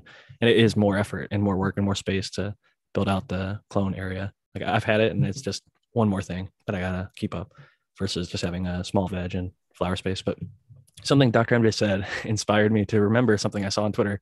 I love some of these Twitter topics. I know we've only got like 5 minutes left, so I'll pass this part first before he goes. It was you said you got like seeds in like a paper folded up, and I saw a Twitter thread that I retweeted, and I said this is probably one of my favorite Twitter threads, and it said, I'm going to change the word because I don't like the word they use. I think it could be misconstrued as offensive. But what is the, I'll say, sketchiest thing you've ever received cannabis in from a dealer? Like maybe before we were growing back in the day. One of my favorite responses was in my bare hand, and they had like a GIF, and like I'm like holding it out. Like that has happened to me multiple times. I've received. They're like, "Hey, I'm out of bags, man. Do you have anything?" I'm like, "No. Why didn't you tell me before?" Yeah. And so I'll pass it to my brain went straight to getting it in aluminum foil once, like wrapped up in aluminum foil. But I've also got it in your hand, and that's Yeah, cigarette pack cellophane was always a good one. That's what I was just gonna say. Yes. Yeah, I've seen that a lot. Yes. Pretty classic. You just melt the tip there, you roll it over real nice. Yeah. You seal it up with a lighter. Oh, my favorite way I've ever received seeds was they gave them to me in a branch that they cut off of the seeded bud. So I had several seeded bud that I got to break down, smoke the flower, and I had the seeds left over. That was kind of cool. You got the full experience. I should start sending my Velvet Punch out like that, because it just saved me the time of shucking, and you get to experience some of the generation before. It's like, here are the F3 seeds in the F2 bud. So that'd be a fun little project for some people, I'm sure, but it'd also probably get me in a lot of trouble as far as shipping it. But yeah, no, it's definitely. I knew somebody who gave some product away in a chip bag. He was very concerned that like it would look bad. I got to make it look like nonchalant. Oh, here, let me just give these chips to somebody who I'm just outside of my vehicle. And that's where it was in. Yeah, that's the efforts we go through to make it look normal, right? But make it look even sketchier. Okay, so everybody who knows me on here knows I've been doing this for a long time. I used to sell weed my whole life growing up, and when I was a kid, I used to work at Dairy Queen, and I'd have people come through the drive-through, and I would give out right in the cup. I would put a cup, a lid, and here you go with your order. Boom, boom, boom, and that's how I did it for the Dairy Queen drive-through. I swear to God. What did you do? Keep a bunch of like dimes and nicks in your pocket and just put one in each cup or something when they drove by? No. I used to keep in my locker. I would keep 8s in my locker, and everybody knew that I worked. And so they would come up to my work. They knew they had to go through the drive-through. I was the manager at the Dairy Queen, so I always put myself in the drive-through, and I would just give it out the window, and I never got in trouble for it ever once. So, and I did it for years. It's like the pizza. This is in like 99, 2000. You know, dude, what I mean? Why aren't you doing that now? Yeah, Gus Fringe over here. Like this is like a blow where the pizza man, if you order it with like a special topping or whatever, it shows up with like an eighth or like a half ounce or an ounce or whatever it was. And it's funny that you say that, Noah, because somebody said that they got theirs in like a McDonald's cup that was crushed on the top to like make it like a lid. So like those paper cups, it was basically folded over. I've had that one myself too, like inside that. And that was the only container that they had available. Also, I saw McDonald's French fries, like the little carton or whatever. They've gotten stuff in there. This one had a pretty good synopsis. They said newspaper, cigarette pack, Christmas ornament, Sunny D bottle, icebreakers container, and Altoid scan. I've seen Altoid scan for people to like carry around their stuff that they like roll a joint or whatever. They stick it in their pocket as like a container. That's pretty common, but have it sold in that is kind of funny. But yeah, my bare hand was definitely my favorite answer. Aluminum foil, I've definitely had that, unfortunately, a few times. One of the funnier ones I saw was, those like children's like lunch bags with like Frozen. It had like the Let It Snow, like, Elsa or whatever on there. Somebody's like, I got this from my weed man. It was just funny to see the, they have kids too, I guess, or maybe they're just into Disney stuff. But yeah, some definitely interesting answers. Tao, did you have any good ones over there? I saw you on mute for a second. No, but I was rocking the Altoids tin for a while. And the Fossil Watch box, I don't know if you guys, I came in a tin that was long, so like you could put longer pieces in it. I used that for a while when I was a kid, a younger kid than I am now. Yeah, that was a good one. My roommate in college used to, instead of like buying a bunch of small baggies. He would take like a gallon sized freezer bag or whatever, and then he'd cut it and make a bunch of like dimes and dubs, and he would take a lighter and basically burn around the edges and seal it up, so you'd have these tiny little Gosh, that's a lot of pouches. work. It is a lot of work. I'm like, dude, you should just buy. They're not that expensive.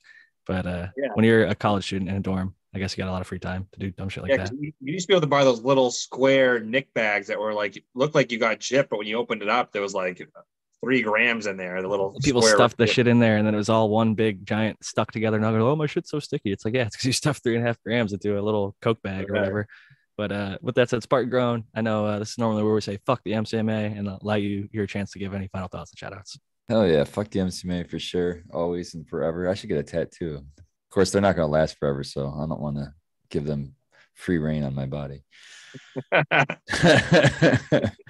Anyways, my body, my choice. That's right. That's right. Fuck them guys anyway.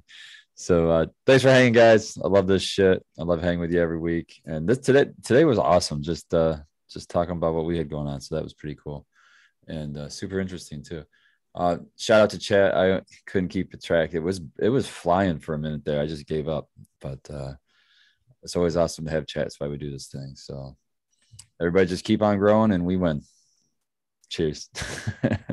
Cheers. Cheers, Love Spartan. Spartan.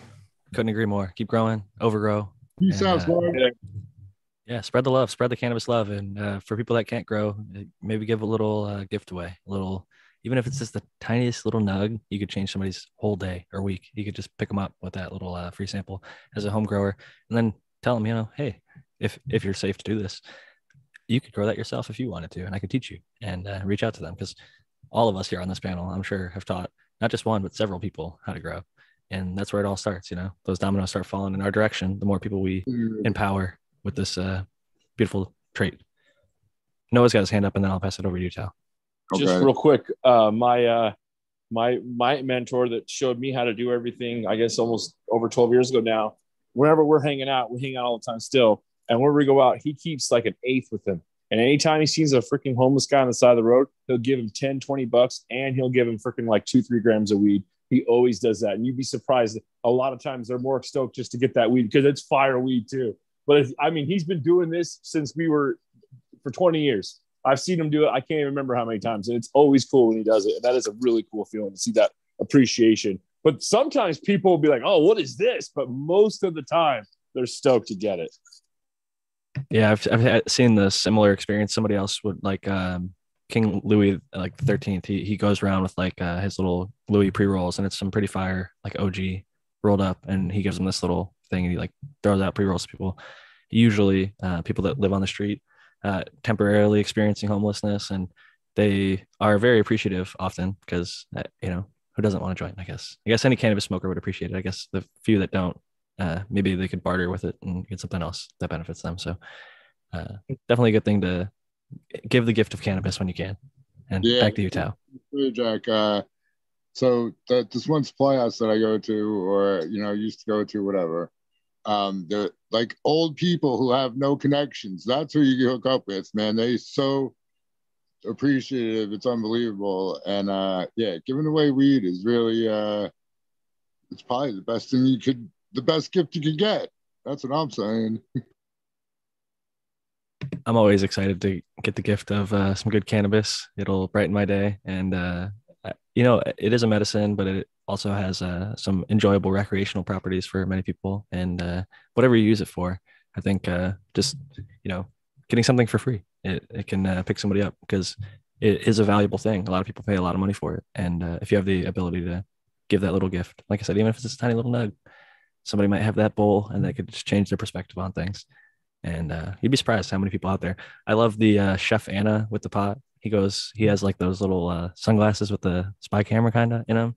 And he's like, hey, you dropped some weed. And he like clicks a jar on the ground, and he like just holds up some herb, and people turn around like, are you sure? It's like, it's not mine. And like, no, it's your weed. And just hands it to him. And people, like, their facial reactions are pretty funny. But it is cool to see he gives out a bunch of cannabis to people, and it brightens up their day. So I definitely think it's a positive thing. If you're not going to get yourself in trouble, I mean, if you're in a red state, don't go fucking risking your ass, putting yourself out there. Hey, I grow my own, and here, take some free shit. because somebody might tail you to your house. So again, always be responsible and thoughtful of those physical security risks, because those are real. I think people often underestimate it because we talk about it so comfortably out in the open on shows like this. We can talk about it for hours at a time, and nothing bad happens to us because we're mostly in legal. I think all of us at this point are in legal states, and we've taken the proper precautions, and we know our rights and everything like that. But I know that there are people out there in countries and states that don't have the fortunate reality that we do. So be careful if you are in one of those locations, and don't heed the previous advice of giving out cannabis and being so open and public with it. Because again, it's easy to maybe be a little too friendly in those spaces, but other people have fun. And I guess I'll pass it to the panel. Do you guys have any final thoughts before we get wrapped up? We got about 5 minutes before we do our final shout outs.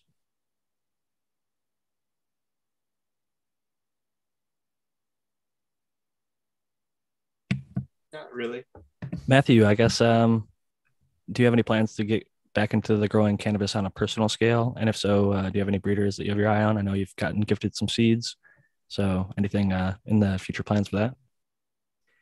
I do. I have I actually have some ideas for what I want to grow when I feel like I can. But yes, I do. And I think, like I said last week or perhaps the week before, I definitely owe it to Brandon to grow some of the stuff that he has been very nice enough and generous enough to share with me. I think that it would probably be something from his cohort. But to be honest, I have it all recorded in a I have a very organized sort of tray with a bunch of various seeds, and I don't remember off the top of my head now. It's been so long, but he's first. I've had actually Leviathan Seeds sent me some stuff recently as well, which I think I talked on a previous show, maybe 2 or 3, if people are curious about that. I think that's how far back it was, if people want to hear it. And I also got some blown glass glasses, like blue, and they're like whiskey glasses, and they were very nice. But that's not what you asked about. But yeah, in that case, I think those two were very interesting to me as well. So that is my plan. But with things being what they are in my life currently, I'm just rather busy. And if I'm not working on something regarding my entrepreneurship or outreach or something like that, it's kind of hard for me to be in the right state for it. And plus, I help other people grow so much that kind of like what you guys were saying earlier, that sometimes has supplied me with some pretty good product. Yeah, So, I mean, when you're around it that much, you get to participate in the process, and see the growth, so you don't have to do it yourself. And you also get to see how much work is involved. So the labor and time commitment. So if you don't have that amount of time or energy to commit to labor, then it's not worth getting into. Because I've seen a lot of people unfortunately get started and they pop their seeds and they end up dying within the first week or two because maybe they didn't have the time to dedicate to making sure they stayed watered or something like as basic as that. No other issue was there. It was, didn't water them in time. Now they're dead and those seeds are wasted or whatever. So it's responsible to make sure you've got your things in order before starting up a garden, because it can definitely be expensive and time consuming. So you want to make sure you get something out of the fruits of your labor. And I guess to wrap things up a little bit, I could share a little bit about my thoughts on how I'm choosing what to pop next. I really haven't yet, because I am spoiled enough to have like Brandon has sent me some genetics. Sungrown 707 gifted me some genetics on my honeymoon. And a few other breeders like Canada Queen Genetics sent me some. I have some more of the American One seeds, and it's hard for me to choose because I do see a lot of potential in the gear. So I usually look at the parents of what seeds I've got, and then try and figure out, like, am I looking for a certain flavor or a certain effect, and then kind of work through what maybe of the parent genetics have I tried, which one did I like the most, which one had a lasting impact on me or experience like that, and then maybe I'd lean towards that. Or like, how old are these seeds? Like, are they going to be good in the next 6 months or year? Should I grow them now? And that's also a consideration, because I have some old subcool gear that I should probably grow, but like, it might be good in 6 months, but I feel some commitment to like both Brandon and Canada Queen and others who've given me seeds to grow that maybe I want to get to those first. So I haven't decided yet, but a lot goes into that decision for me at least. And I think maybe people should put a little more thought into it in general. That's kind of why I brought up the topic. I think it's fun to think about who the breeders are, put some research into their work, where they got their genetics, and how they work for other people. And then hopefully you'll set yourself up for the most success. But with that said, I'm going to pass it around the horn, starting off first with Dr. MJ. Hey, yeah, it was a fun show. I sat back and just kind of smoked a bowl and listened to you guys for most of it. And I don't know, I've been working hard and kind of stressed. So it's been nice to just come on here and chill with you guys for a while.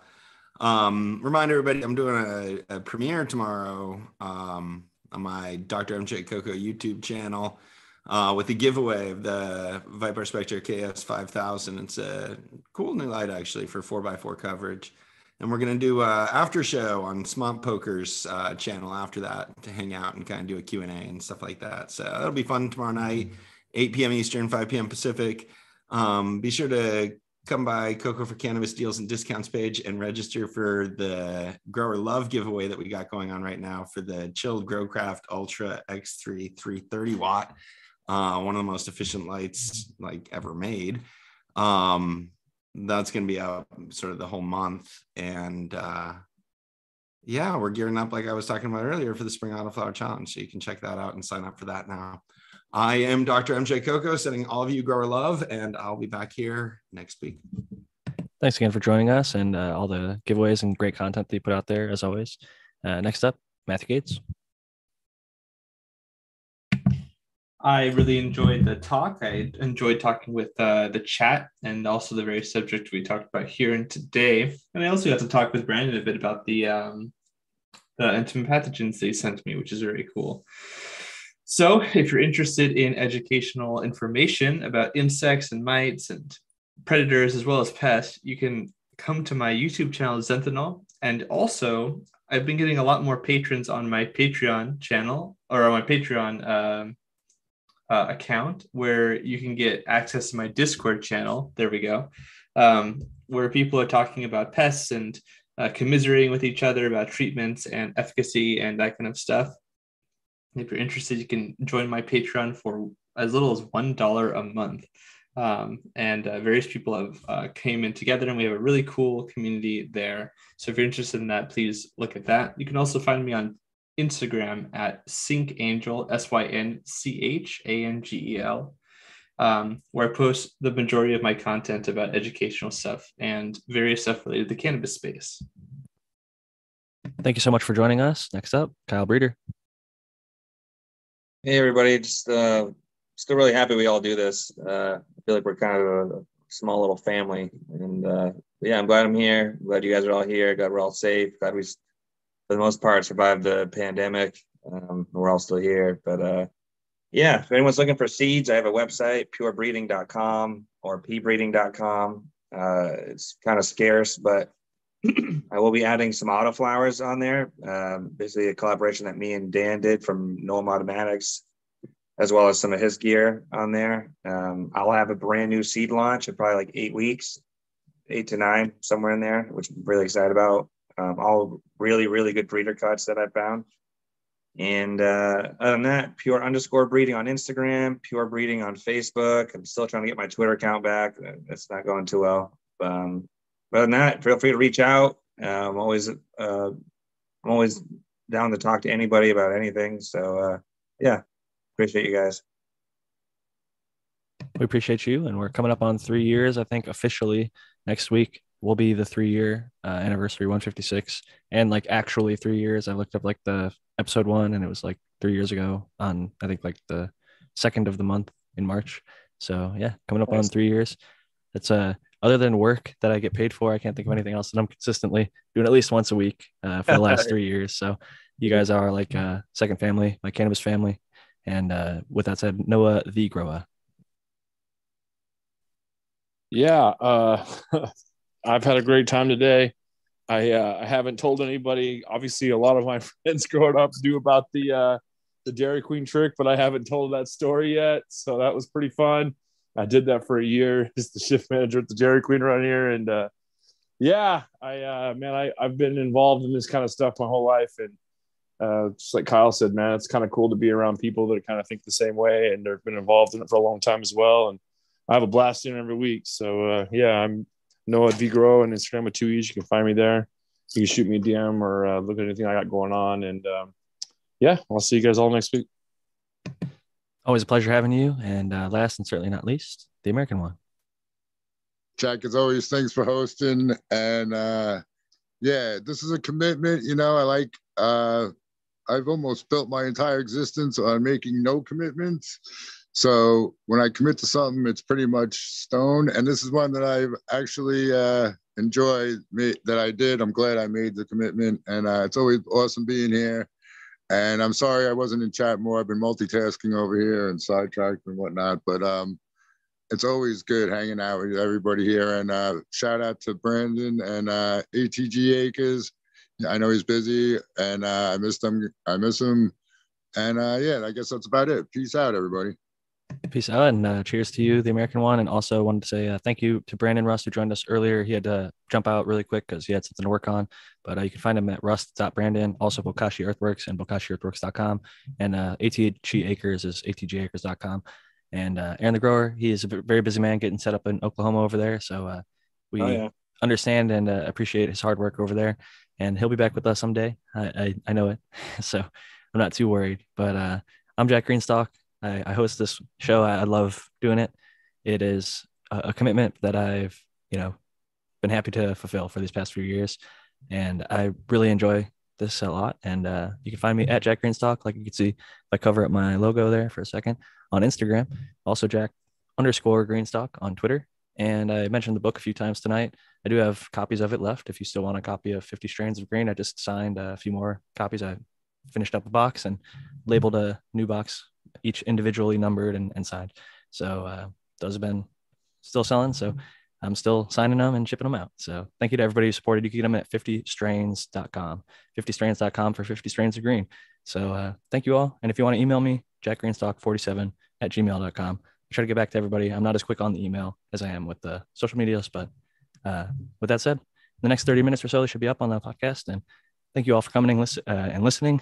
Thank you, everybody on the panel, for showing up for another week. I always appreciate you guys giving me your time and sharing your thoughts. It's amazing. I love this every week. So thank you, everybody. And this is Jack Greenstock signing out. Get y'all next week. Grow love.